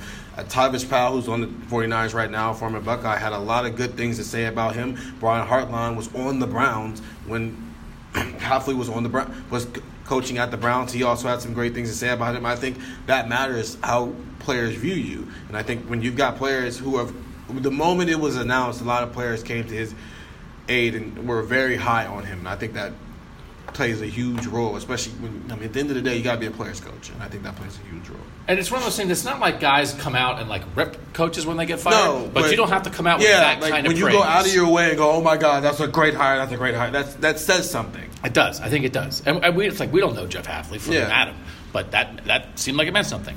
All right, Greg Madison's the last one. He's the guy. He is the leading candidate in the Tim Beck, Bill Davis, what is this guy doing on staff race. Listen, I get, he's been at Michigan, one of the best defensives in the country for the last couple of years, but he's old, and it doesn't... Don't be ageist. I'm not... Okay, I'm old, too. It just seemed like the 2 hires that they made as far as from a co-defensive coordinator standpoint, it matched what they already had. As far as you had one old guy and one young guy, and they seem like they're just going to butt heads the entire time in the coaching office because one's got this new way of thinking and the other one's kind of set in his ways a little bit. And I think at some point that's going to happen this year where you're going to see Madison and Hafley go at it just simply because young versus old. Young versus old is going to combat at some point over something. And I think that's what's going to happen with those two. He's obviously accomplished. He's been some places and done some things. But, when you've been sometimes when you've been some places and done some things, you get that mentality of if it ain't broke, don't fix it. Well, just because it's not broke doesn't mean it's not starting to, get there. You don't keep a car for 50 years. Even if it's still running, you probably shouldn't still be driving that car. And I think at some point next season, you're going to see a point when those two are going to butt heads just because of their philosophies are so different because they're so far apart in experience and age. So what's your number? 8.5. 8.5 in impact because it could be negative. Yeah or it could not. I may be wrong. Yeah. Well, if he's in charge of the defense, that's a big... I think I was going to say low, but I think I get your point. I'm going to say an 8 because, again, he has a lot of responsibility. Yeah. And a lot of times, co-coordinators, when you have a front-end guy and a back-end guy, a lot of times one guy's calling the coverages, another guy's calling what their package is up front. So Hafley and Madison will have to work together on that. He has not been the coordinator at Michigan for the last 4 years. When Harbaugh got there, he hired Don Brown to be the coordinator. Madison had been the coordinator for Brady Hoke.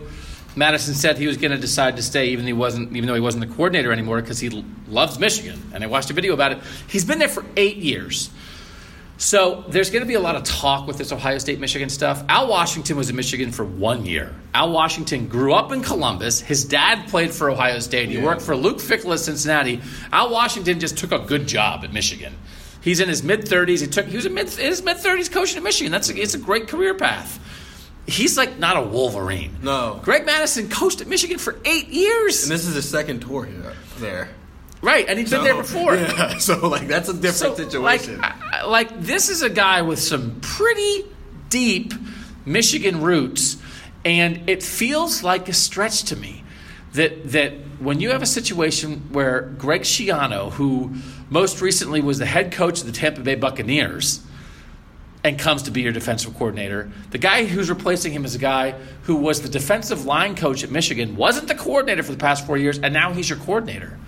So Schiano, their last coordinator used to be a head coach. Their current coordinator used to be a position coach.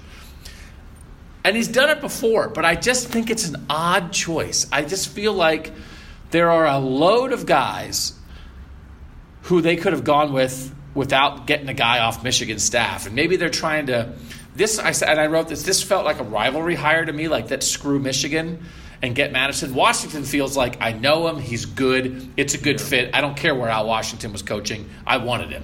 He has a relationship with Ryan Day, and he has a relationship with the Ohio State program growing up here. There's a lot that makes sense for Al Washington. I'm not sure what makes sense about Greg Madison. I don't know. Like, he worked with these guys because he worked for Urban Meyer at Florida. They respect him as a recruiter. They think he's really good as a recruiter. He knows the guys. The Florida guys who were here, who were on Urban staff then, they know Greg Madison. But, I mean, if you had said, you could line up 50 coaches and said, who do you think Ohio State's next defensive coordinator was going to be? I would not have guessed Greg Madison. So he's the guy that I'm going to wonder about. And if he doesn't get it done, I'm going to say, why is he here? I am hoping this doesn't happen, but I'm waiting for when those two butt heads, and I'll go, I told you so. So the thing that I think is a little odd is that I think Madison and Larry Johnson are very much the same guy. They're really good defensive line coaches who are really good recruiters and are veteran coaches in their 60s. So what Greg Madison does best, which is coach defensive line, he's not going to do here because Larry Johnson's already here. Right. And actually, Larry Johnson, I think in a lot of ways has gotten overlooked in his coaching career because he's never really had the same chance as Madison. Madison, I think, has called defenses for like 17 different years. Larry Johnson got a bump to associate head coach in this mix. He'll get a little pay raise with that. It's a nice bump. I think what happens a lot of times with that is like who's in charge, like if Ryan Day isn't at practice. Yeah. So then Larry Johnson's in charge. It's nice, but he's not calling the defense. No. Like, why didn't just make Larry Johnson the defensive coordinator then? I don't know. Like, I wouldn't have been against that, honestly. No, I understand he's old too, but he's got NFL guys running all over the place. So it's like that is a if it ain't broke, don't fix it situation, and the car is running very smoothly. Yeah. So I just think there's a lot of ways they could have gone. That Madison is in the mix. I'm going to be open-minded about it. Why, Jake Burns, if you guys don't read this stuff on Cleveland.com, Jake Burns is a guy who does a lot of film breakdowns on the Browns.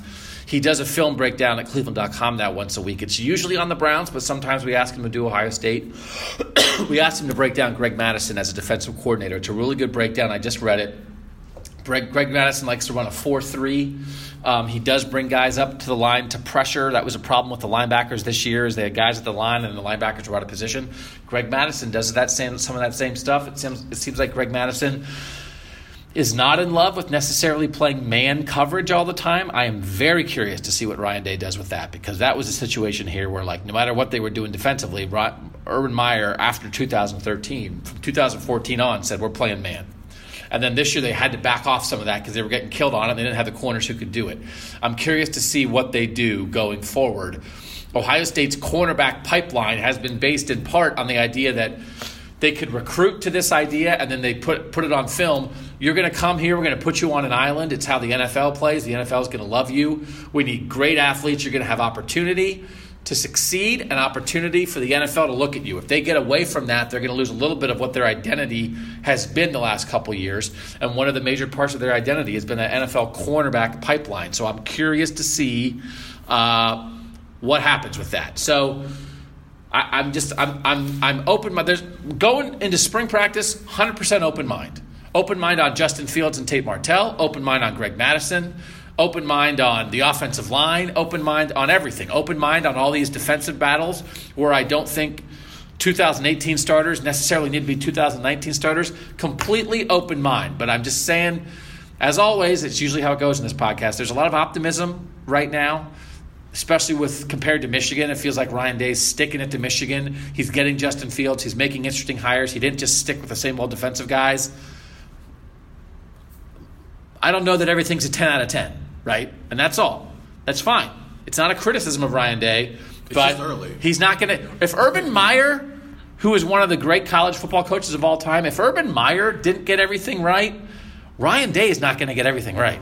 So we're just telling you maybe what to sort of keep your eye on a little bit because I think that's what's going to matter. Well, the idea, just real quick on this, the idea that, like, Michigan's defense was great, Ohio State cut them apart, and then they hired 2 of the Michigan defensive coaches. Like, is that, like, hey, we hung 62 on you, give us all your coaches? Or is it more like, hey, they're one of the 5 best defenses in the country who had an awful day against Ohio State, but did they still? Is that a good defense that you should be stealing from? I'll say this. Michigan still had one of the best defenses in the country. Ohio State just had a really good offense and a Heisman-level quarterback who's going to be a top 10 pick in the NFL draft. And I think that's what this is going to all come back to as far as what happened in that game this season.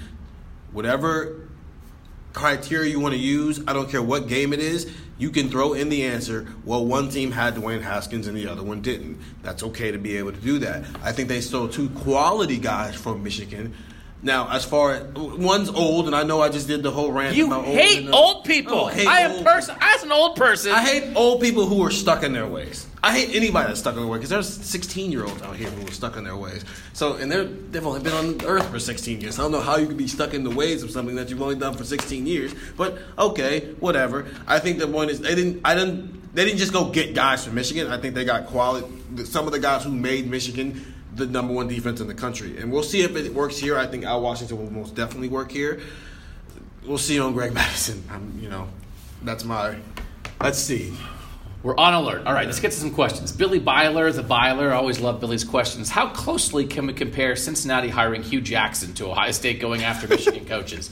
Same type of motivation. He said, my assumption, Cincinnati hired Hugh at least in part for his insight on how to beat Baker and the Browns. Similarly, did Ryan Day go after Michigan coaches primarily to gain insight on how to beat Michigan? Here's the thing. They already knew how to beat Michigan. Yeah, they've been doing it for 7 years. Ryan Day knew how to beat Michigan because he coached with Don Brown at Boston College. Ryan Day was the offensive coordinator. Don Brown was the defensive coordinator. We've covered this. Ryan Day knew exactly what Don Brown likes to do. Ryan Day knew exactly how to combat that. Now you could say, well, maybe Don Brown should have known the same thing about Ryan Day. He didn't. Ryan Day had a feel for that game, I think, unlike anything all year. So, no, it's not insight. If anything, it's.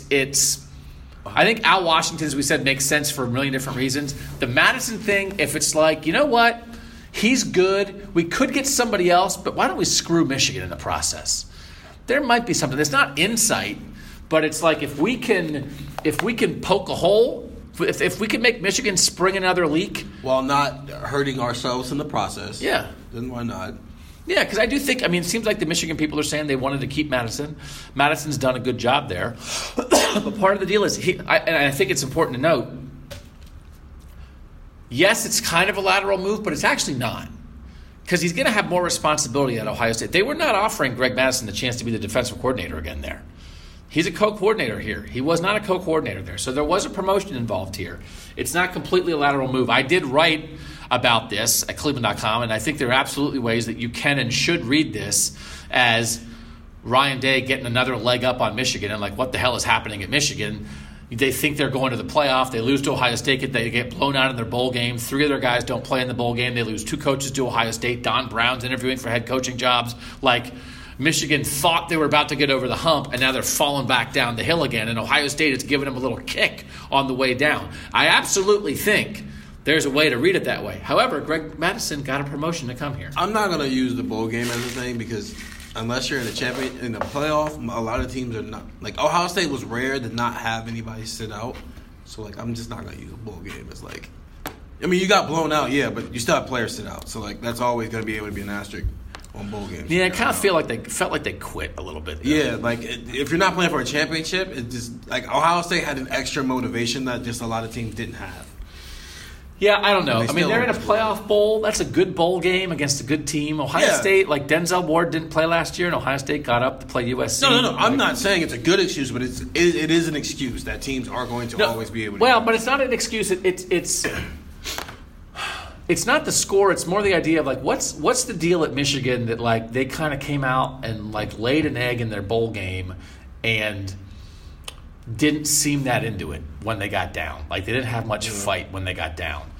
And so, like, sometimes you lose your bowl game. Florida's good. But, like, that did not feel like Michigan. And it's one of those things, like, you know, I understand losing the Armed Forces Bowl or whatever. Like, we thought, that's a good bowl. That's still a really good bowl that they were in. They were the Peach Bowl, right? Yeah. So, I agree with you, but I also think, like, it's not the end of the world, but I think when you throw the bowl result into the list of other things that are going on, it's the first time for me, and this is what I wrote, that I've been a little reluctant. I think Harbaugh has been over-criticized. It was the first time for me where I really thought, what's the deal there? Like, is this going to work? Because there's just a couple different things happening. They lose Zach Harrison. I mean, he's from Columbus, I know, but he felt like he was trending that way for a while. They're losing coaches. They lose the games. It makes me my antenna are up more in regards to the Harbaugh era at Michigan more than they've ever been. I've been in on the Harbaugh era of, like, listen, people, Rich Rod sucked. Brady Hoke sucked. He's your savior. Appreciate what he's done. He had a ways to come. They don't have a recruiting base like Ohio. It's going to take some time. He's got to get his quarterback in there. It's coming. They were close in 2016. But the way this season, the last 6-7 weeks for Michigan football, is the first time where I was really like, man, maybe I'm wrong on this. Mark Roberts asked the question we just answered. I just want to acknowledge Mark, who has become a loyal listener and question asker. Why are we poaching Michigan defensive coaches when we hung 62 on them?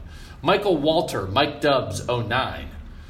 Is ruthless Ryan Day the only way Ohio State will win another national championship? From the looks of it, he is ruthless, and it is just what Ohio State needs. Loyalty won't win you a championship anymore. Yes. So I don't mean to be like, I feel like I started the ruthless discussion. I feel like that's my word. It's kind of gotten out there. I feel Ruthless Ryan.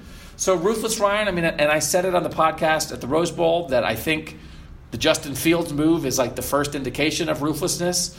I think the second indication would be if some starters from 2018 aren't starters in 2019. I think the idea that, like, he did let go Greg Schiano and Bill Davis, and we'll see who else, is some indication of that. I think it is needed.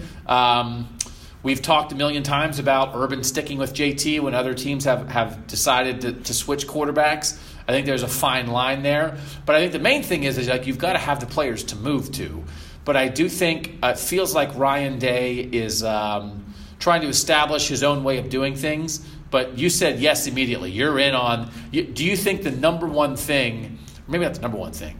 Do you think ruthlessness and a greater degree of ruthlessness than Urban Meyer showed is a key ingredient for success for Ryan Day? Yes, and the key thing is to win a national championship. The last two teams to win a national championship were ruthless.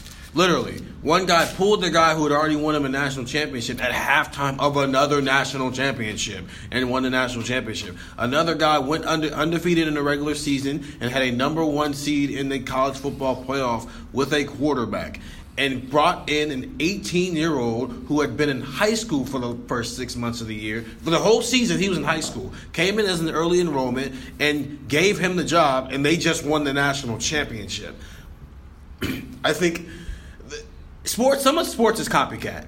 You kind of do what you see the team who's winning doing. No matter what sport it is, whether it's football, basketball, hockey, soccer, boxing. Who cares? You see what the winner is doing, and there's a little bit of a copycat. No, you're never going to do it as well as that winner is doing it, but there's a little bit of a copycat. Well, the last 2 national championships just showed you how ruthless they were at the most important position in the sport. I think that Ryan Day needs to adopt that philosophy, and you already see him doing it with Justin Fields. We'll see what happens with a lot of the starters, especially on the defensive end. But yeah, if you want to win a national championship, loyalty is great, but like this is still sports. You still got to win your job every single week.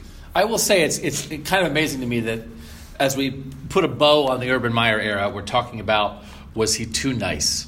I don't know if that's where anyone saw that going. You know what the problem with Urban Meyer is? Too nice.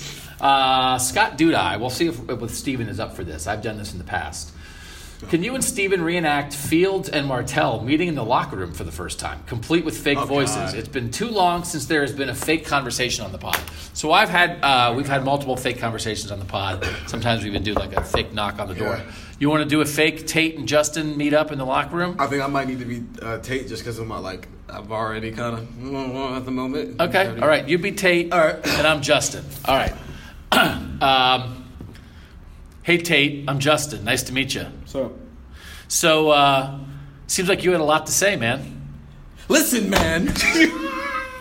I don't care who you are. I don't care about the number one. This is my job. These guys are behind me. We've been working already, even in the off season. We've gone to Woody Hayes every single day and put the work in. I've got the experience. I've got the chemistry. I don't care about your rankings or any of that. I don't care who you've worked with. I don't care if you and Dwayne Haskins are best friends. This is my job, so get in line, buddy. Man, you saw me at the game with Dwayne, though, right? Yeah, and I left right after that. You see who I was sitting with on the other side? Nobody cares about that. Yeah. He's not the coach. Well, he's not the coach anymore. Yeah. He's an assistant athletic director. So you can go sit up with Gene Smith. You can go sit with the president of the university. I don't care.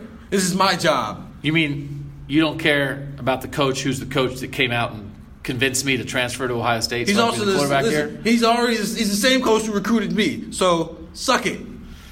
Yeah, I don't know about that. I think he kind of is into me, though, dude. I don't think I'd be here if he didn't want me. So, whatever. I'm up for a competition, but I'm just saying, why am I here if he doesn't think I can win the job? Listen, I don't care. Why am I here if he didn't think I can win the job? I can say the same thing. This is going to be a great competition, but at the end of the day, I'm going to win. Man, I feel like I'm end scene. I feel like I did not portray the full confidence that I believe Justin Fields would show in that situation. I think he did. Because I got to tell you what, you were in my grill, man. Oh yeah, that got real. And to be honest with you, I think that's how that's going to go. And that got. I'm thinking of actually transferring back to Georgia after that because that was. Because I sort of like what? It's like what is Tate? So Tate said all that stuff at the Rose Bowl, which by the way was just fantastic. It was just dripping with butter. It's like, what's he gonna do? Scare Justin Fields off? Let me say, in the moment, having just played the role of Justin Fields, that's first. Maybe I felt scared. He has to. He has to take the first move. Like he can't like Justin might say hi, but Tate has to set the tone, and here's why. I think you actually did play Justin Fields perfectly. I've watched some of his other interviews. He was also on the show QB1 on Netflix, which is ironic because Hex can be that Ohio State has two guys from that. But it seems like Justin Fields falls in line with the Dwayne Haskins, where it's it's cool. Cocky, but it's randomly throw it out there. Yeah, man, me and Shay have been texting, Yeah. Right. Yeah, I know their coverage. Who cares? They've been running cover 2 all year. Well, Tate is most definitely aggressive. He's gonna tweet at fans after the game and put all that stuff up. Dwayne Haskins isn't doing all that. He's cocky, but it's wait, did you really just say that? And it's okay. I gotta say, I thought I had no problem with anything that Tate Martell said at the Rose Bowl. I'm all for it. He should be confident, and if he wants to throw down the gauntlet, great. But I find his strategy even more effective now than I did 2 minutes ago before that encounter. Because I got to tell you, maybe it's more about me, but if I'm heading out to the first practice right now and you were just up in my face like that, I'm a little less sure of myself. So Tate has the personality of a guy who's already losing in a race, while Justin Fields and Dwayne Haskins have a personality of somebody who's already winning. So I had thought before, I think my percentage was something like, maybe I would say 85% Fields wins the job, 15% Tate. I'm going 75-25 now, based on that interaction alone. Where you're not as good, you have to have another element. Where are you? Where are you on a percentage of who you think wins it? 75-25 is where I'll go. Justin Fields to Tate Martell. Just because I don't know, man. This is just because it is Justin Fields' job to lose, but it's like a high 25 because I wouldn't be shocked if Tate Martell somehow won the job because I can see it. I can see exactly how he won the job. And it's just one of those situations where it's like if Justin Fields is Justin Fields, I'm not sure there's anything Tate can do. But what Tate could, but the question is Justin Fields going to be his best self right away at a new school, both from knowing the offense, but also just a comfort level and being ready to compete. Tate has to find every advantage he has and use it from day one. Sam Faulkner, did we only get Zach Harrison because we hired his main recruiters away from Michigan? I'm sure he had to have known. Or put your tinfoil hat on, it's conspiracy theory time. Did we only hire them to get Zach Harrison? So, always up for a good conspiracy theory. I think we know why Ohio State got Zach Harrison, and it's Larry Johnson. Oh, yeah. 100%. So, Larry Johnson beat Al Washington and Greg Madison for Zach Harrison. Also, Zach Harrison was half an hour away. So, they should get him. I love it, but no. Listen, look, Larry Johnson is the best D-line coach in the country, bro. Yeah, and he's a great recruiter, and he relates to guys. So, when you have that in your back pocket, you're always going to have some type of advantage. When they're losing for a defensive line guy, they send in Larry Johnson and they win. It happened with Tyreek Smith. It happened with Zach Harrison. I mean, it's Larry Johnson. Because there's so many parts of him that he can sell because he sends guys to the NFL. He's great at technique. He's everybody's grandpa. He gets on your butt, but he relates to the kids. He's an older guy who relates to the kids in the family. He's exceptionally well. Taekwon Lewis loves the guy. Joey Bosa loves the guy. Nick Bosa loves the guy. Sam Hubbard loves the guy. Jace literally said, we asked him about, about whether his thoughts on if Larry Johnson was going to be here next year, and he was like, he told me he was going to be, and he said it was he's not leaving, is he? It was almost like he was. He seemed a little is that that's not real? He's going to be here. Yeah, they love him. So I don't think. That's what Larry Johnson does. C_Keck from Chris. Will there be enough of a QB trade-up market for the Buckeyes to go 1-2 in the 2019 NFL Draft? Someone else asked this question too, and I said we credit them, and I'll try to find it. But I wrote about that today, the idea of Bosa and Haskins going 1-2. I could not believe it. I don't know if you read the story. Did you read it? Yeah. I could not believe it has happened 5 other times that one school has produced the top 2 picks. Yeah. That's not that surprising in football because, it's a lot of schools, man. Yeah, but it's a lot of need, too. And, it's a lot of schools, but it's not really a lot of schools. When you really break it down, it's not that have consistent NFL talent. Yeah. It's not that many. It's a handful. And there were other guys so the last one that did it was Penn State in 2000 with Larry Johnson guys, actually, with Courtney Brown and LeVar Arrington. And it happened with Michigan State a while ago. It happened with Indiana many moons ago. It happened with Oklahoma State. And it happened with Nebraska in the 80s. Other schools have been close. Ohio State had a 1 and a 3 in 97 with Orlando Pace and Sean Springs. Illinois, I think, had a 2 and a 3 with Simeon Rice and Kevin Hardy, and I remember that one. So other schools have been close. Oklahoma the one year. The Sam Bradford year, I guess, in 08 for Oklahoma, they had 1-3-4, which is redonkulous. So it still would be a pretty great thing. And I wrote it, we don't know what's going to happen, but I think Dwayne Haskins is definitely going to be the first quarterback picked. There don't seem to be teams in the top 3 who need a quarterback, but there are teams at 6, 7, 9, and 11 that need one. I think Dwayne Haskins is going to be a Giant. I think Dwayne Haskins is going to be throwing to Odell Beckham Jr. next year. But the question is, the Giants are at 6 and the Jaguars are at 7. Right. Do you just sit and let it happen? Or if everyone sees that, right? Everyone sees Giants at 6 need a quarterback. They passed on a quarterback to take Saquon. You have to get in front of the Giants. So are the Jaguars or someone else going to be aggressive? People have theorized about the Raiders at 4. They have a lot of extra picks. If they're not in on Derek Carr, would they make a jump? So I think Arizona at 1 has a lot of needs. They certainly could take Nick Bosa. They just drafted Josh Rosen. They just got Cliff Kingsbury.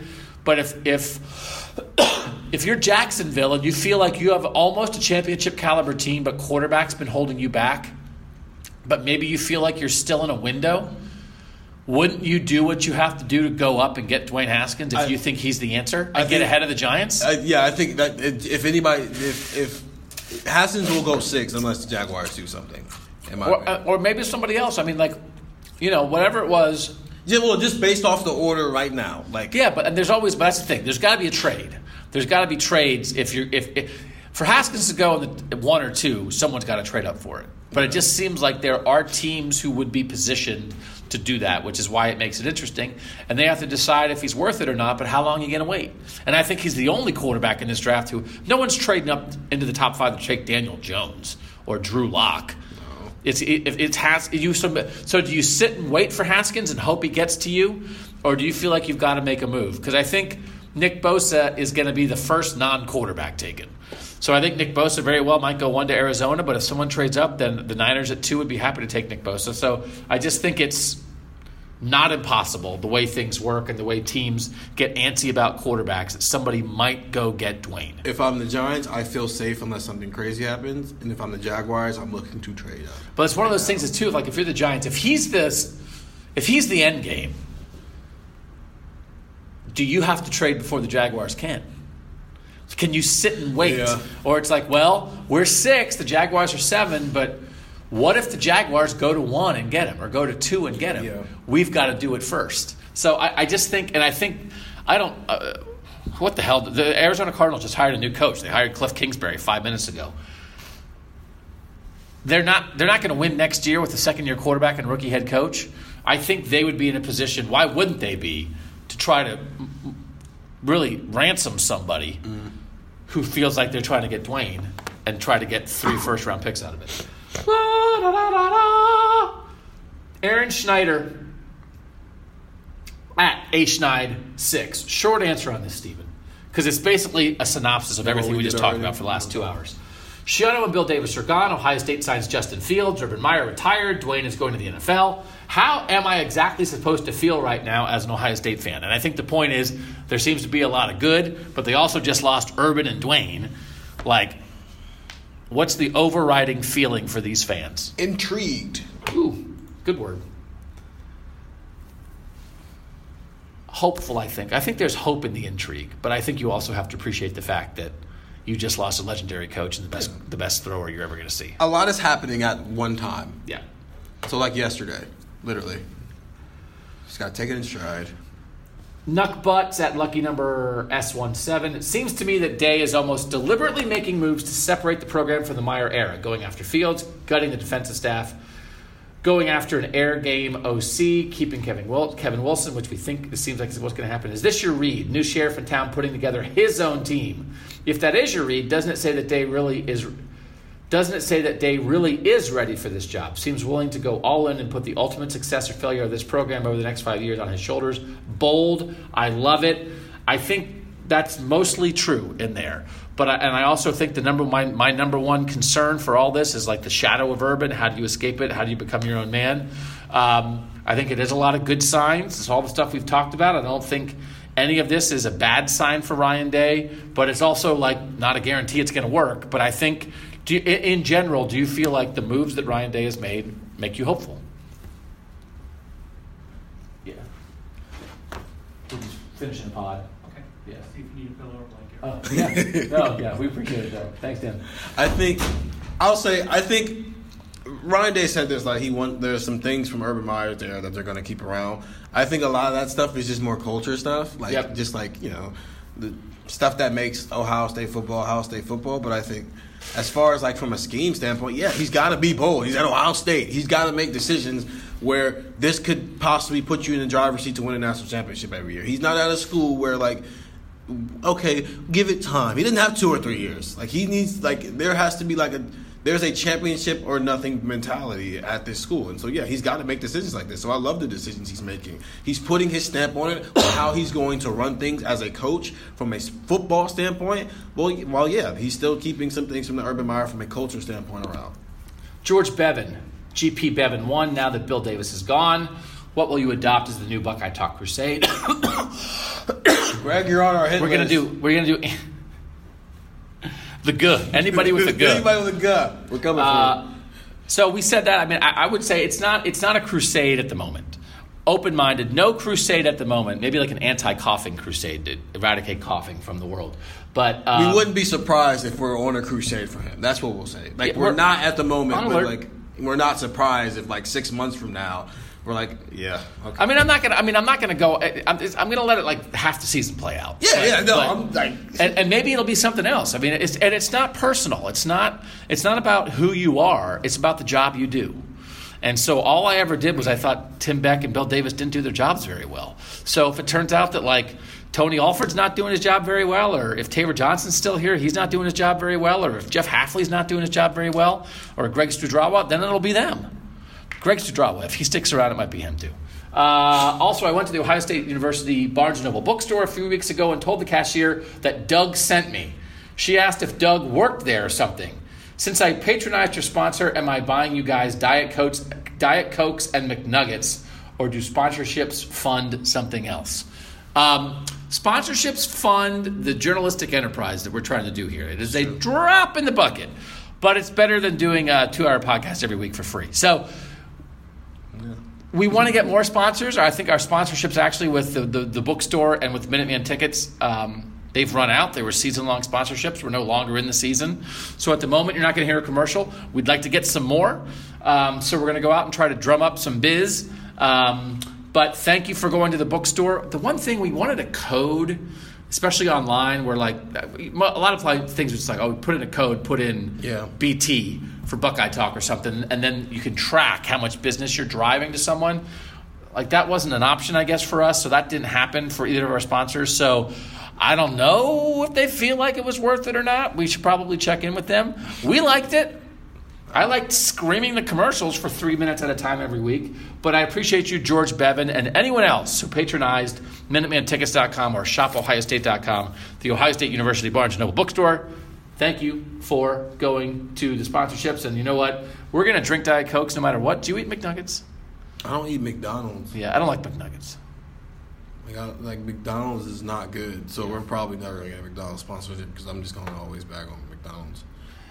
Yeah, we're probably not going to get that. No. Nate Miller, who fills out the last coaching spot. So that's operating under the assumption that Kevin Wilson, Tony Alford, and Greg Studrawa stay, which is at the moment probably a decent assumption. And then like it's the Taylor Johnson question. I don't know. The one thing that I would say is so far defensively, like I guess Greg Madison, I don't know that Urban's connected to Greg Madison. I don't really know of a Ryan Day, Greg Madison connection. Obviously, he knew Hafley in Washington. Yurcich seems to be a hire the best guy available hire. Mm-hmm. So on some level, like I like that hire the best because I like it when you hire people who you don't know. Urban Meyer didn't know Tom Herman. Urban Meyer didn't know Chris Ash. He hired them. They were really good. So this whatever the last spot is, if they don't keep Taylor Johnson and they're getting a new corners coach or whatever they're doing, if it turns out that Hafley coaches the secondary and they're just going to have a special teams coordinator or something, which I also would be up for, a special teams coach. I just want him to be the best guy in the country at what he does. And I don't want him to ever have met Ryan Day before Ryan Day gave him the job. And I like might be a weird thing to say, but what I've been pounding, what I pounded all year with this stuff, with Davis and Schiano and Studrawa and everything else, and I wrote and talked about it, is Ohio State should hire the best position coach at each position in the country. That should be the standard, just like they try to get the best player at every position. They don't recruit guys that the coaches know. They don't recruit someone's nephew. They don't recruit somebody's neighbor. The knowing part should be the benefit. Like, it should be a bonus. It shouldn't be why.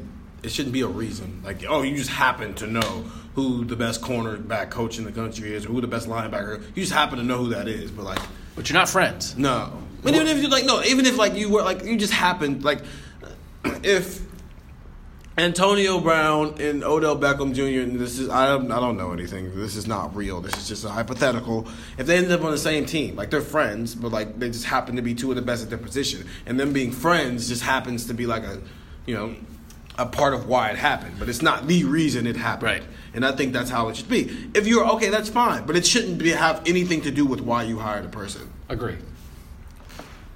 Christian Zylstra, with recruiting, the Fields transfer, the new hirings, and how quickly the changes are being made, is this about as good of a start as Ryan Day could have had as the head coach? Then I think he got in a little exchange with another tweeter, and he said, of course it can't be much better. A near-perfect start. I just like hearing my name on the podcast. Christian Zylstra. Shout out to you. KDCR Cheesy. See, if you guys send in enough questions, at some point we'll just say your name, even if your question is self-evident. Dave Nemeth. This is a kind of a philosophical question that I think is just a point I want to make.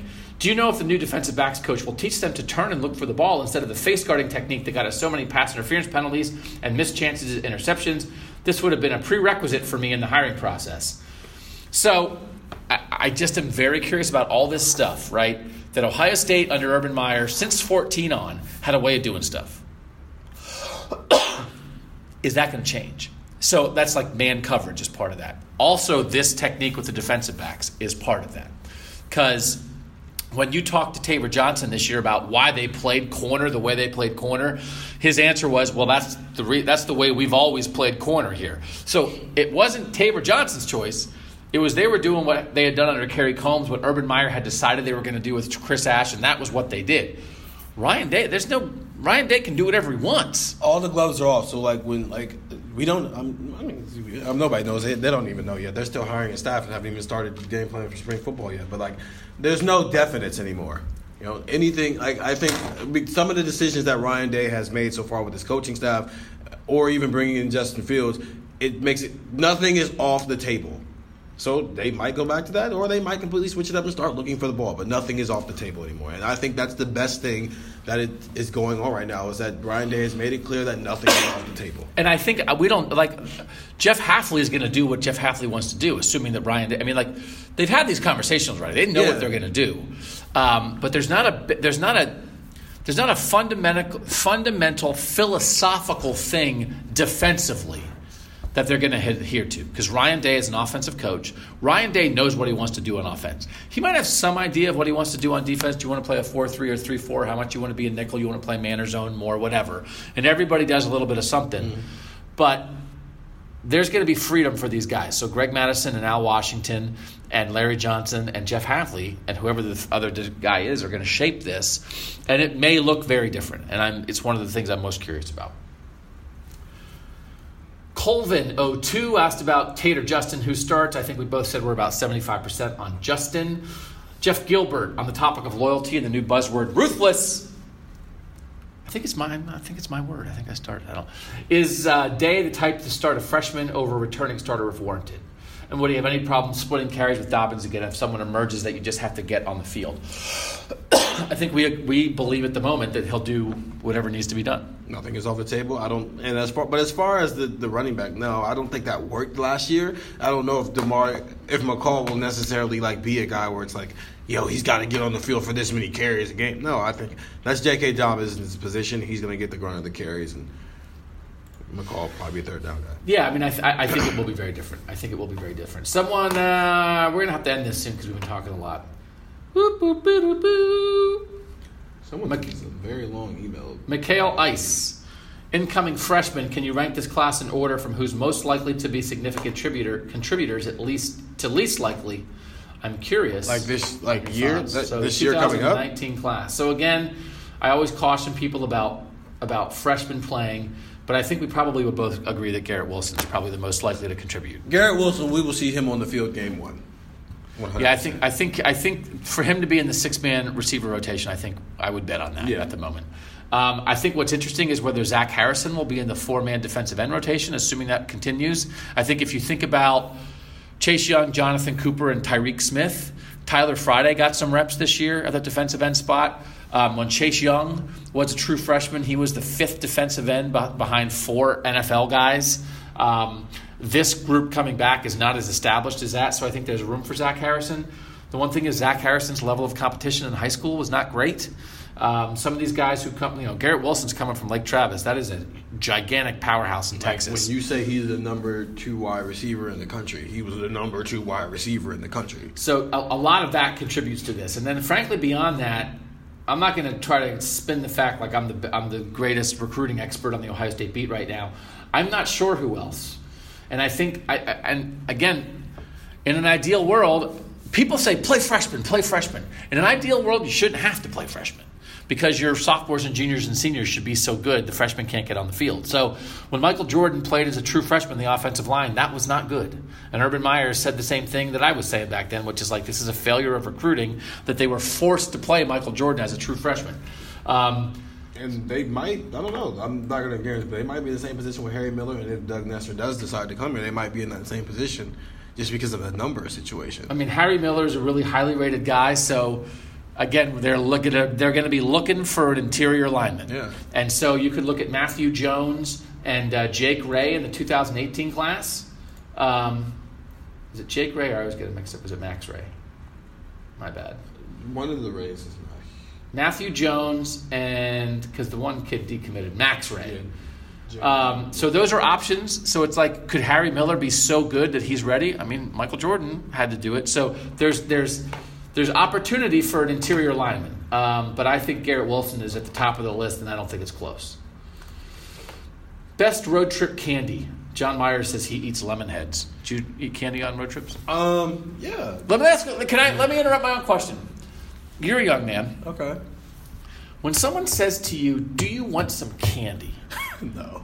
What kind of candy leaps to mind? And I don't necessarily mean a specific brand or piece of candy, but a type of candy. I like Sour Patch Kids. Oh my God. Millennials. Okay. What do you think? I think of chocolate. When I think of candy. He would have said chocolate then. But when if someone said, hey, do you want some candy?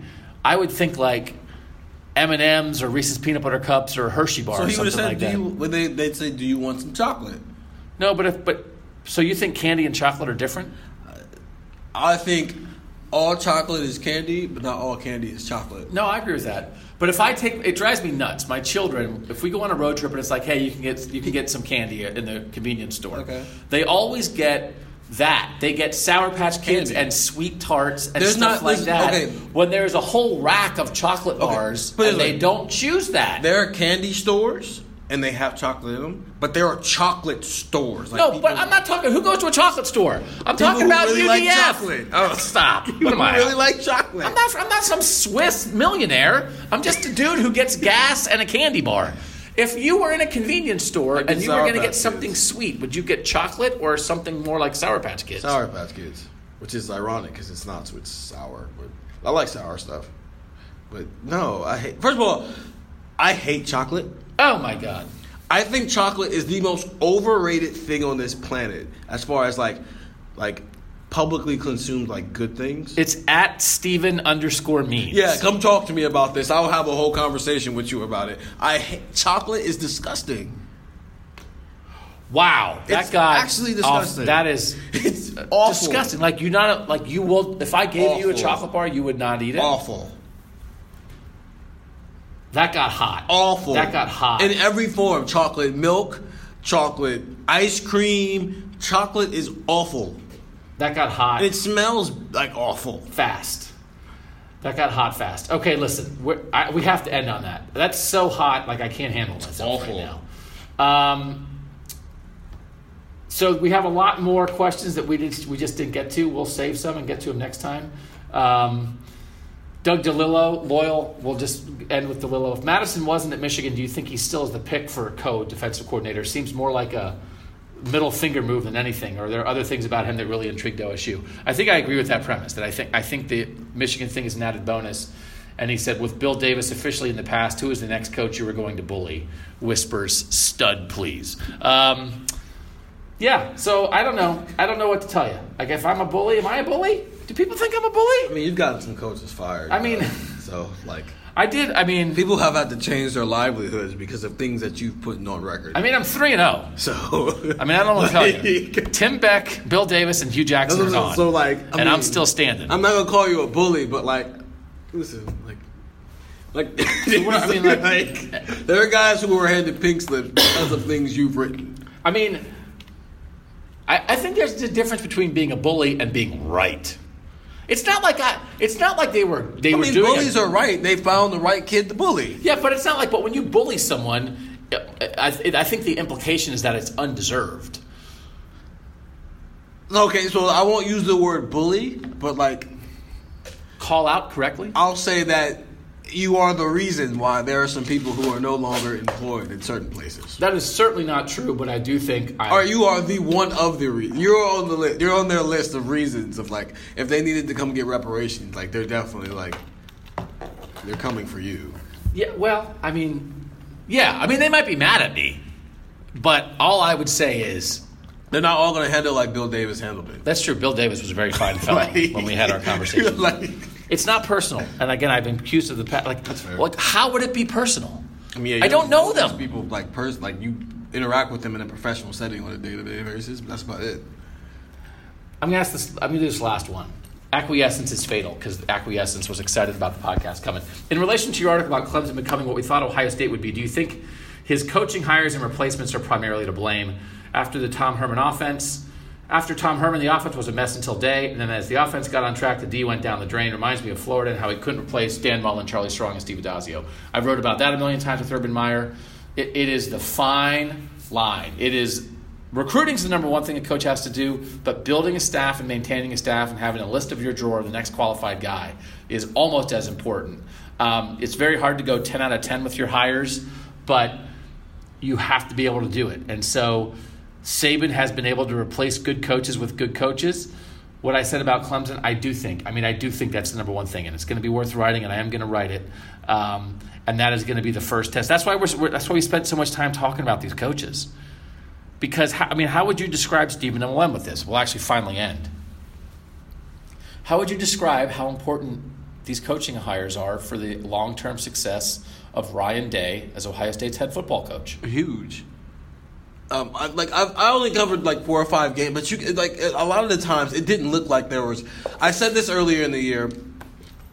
A lot of the mistakes Ohio State players were making, if one player makes it, it's the player's fault. When you see multiple guys making the exact same mistake or doing the exact same thing and it's leading to the exact same result, whether it's good, bad, or indifferent, whenever you see more than one person do the same thing, that's not that person. That's who's ever in charge of that person. And that's what it seemed like a lot of the times of the games that I was able to watch from this perspective and not just a fan perspective is it did the schemes were weird and Greg Schiano, I said it earlier, I'll say it again. Chase Young said it.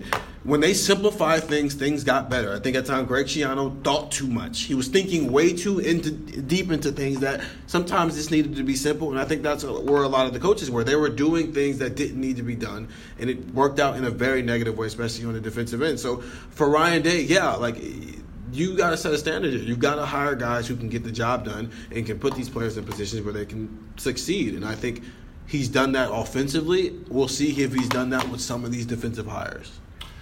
Last thing I'll say about assistant coaches. It always confused me why Billy Davis was Billy Davis in the NFL, but in college he was Bill Davis, because I think it would have been reversed. All right. Billy, he was always Billy, but then he was always Bill here. Maybe because in the NFL there are real adults, and so it's a different type of relationship than it is when you're coaching kids. But wouldn't it be reversed? Well, Bill's an adult name, or Billy's hey, Billy! Right, and he's Billy in the NFL. Right, it's no, I don't. Does anybody call you Dougie? No. Okay. But I don't think if I worked, no offense to Cleveland.com, but I don't think if I worked at the New York Times, they'd then call me Dougie. No, that's not what I'm saying. But what I'm saying is your kids don't call you the same things that I call you. I call you Doug. Your kids call you Dad. Right, but isn't the NFL the more professional? Why did he have the less professional name in the more professional setting? Because it's a different I think when you're coaching grown men, it's a different situation because everybody's an adult in that situation, and it's not hierarchy of I'm still the coach, but we're the same. We both go home to our wife and kids. While in the NFL, I'm going home to my wife and kids. You're going home to your friends or your girlfriend. In college, So that he did. So for Tough Borland to call an adult Billy is just you're not No, actually, that makes sense now. Yeah. You broke it all down. You were this. So say, if your daughter just one day was hey, Doug, you'd be it would throw you off a little bit for a minute. I'm in. Okay. All right. Follow us on Twitter at Doug Lesmerises, at Stephen Means. There's an underscore in between Stephen and Means. Read us at cleveland.com/OSU. Review us wherever you can review us. Make sure you're getting the podcast. Get subscribed. It's the easiest way to do it. When I was cranking out the ones last week, again, we were like in the top 5 for college and high school podcasts. Now it's because we were doing one every day. So it's kind of gaming the system. But I'll take it. So that's it. We're going to get back to weekly, and then we didn't get a chance to do a podcast because I was dead when I got home. We didn't get a chance to do a podcast before the Michigan State game for basketball. But we will get to basketball podcasts. But we're still in football season because there's all this stuff going on. We're always in football season. But once the NFL decisions, I keep getting it wrong on whether it's the 14th or the 15th. I think it's the 14th. So once the NFL decisions are in by the 14th, and once they have 10 assistant coaches hired, there's not going to be as much popping with the football team, so then we can really get into basketball stuff. But as long as there's still upheaval with this football program, we're going to be all over that, both writing and talking. I'll just say this then, just as a quick little thing. This is going to be an interesting month for Ohio State basketball. I'll just say that. So stay tuned. Do you think they'll win a lot of games, or do you think they might be hitting some games they're going to lose?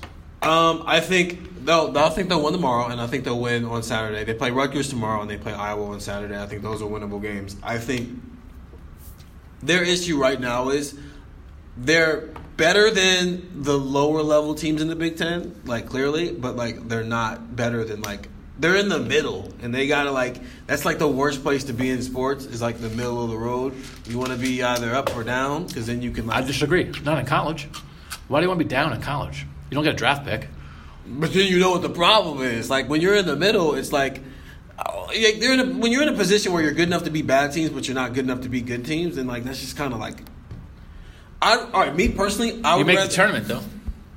Maybe. All right, they don't have a tournament game yet. They don't have a game yet where it's this is a resume game yet for the tournament. Is Creighton a resume game? I thought non-conference they had a couple. They did, but then they lost to Syracuse at home. So what's their record? Syracuse's record? No, Ohio State's record. They are 12-2 at the moment. So who are their best wins of the 12? Creighton and Cincinnati. Cincinnati's a pretty good win, though, right?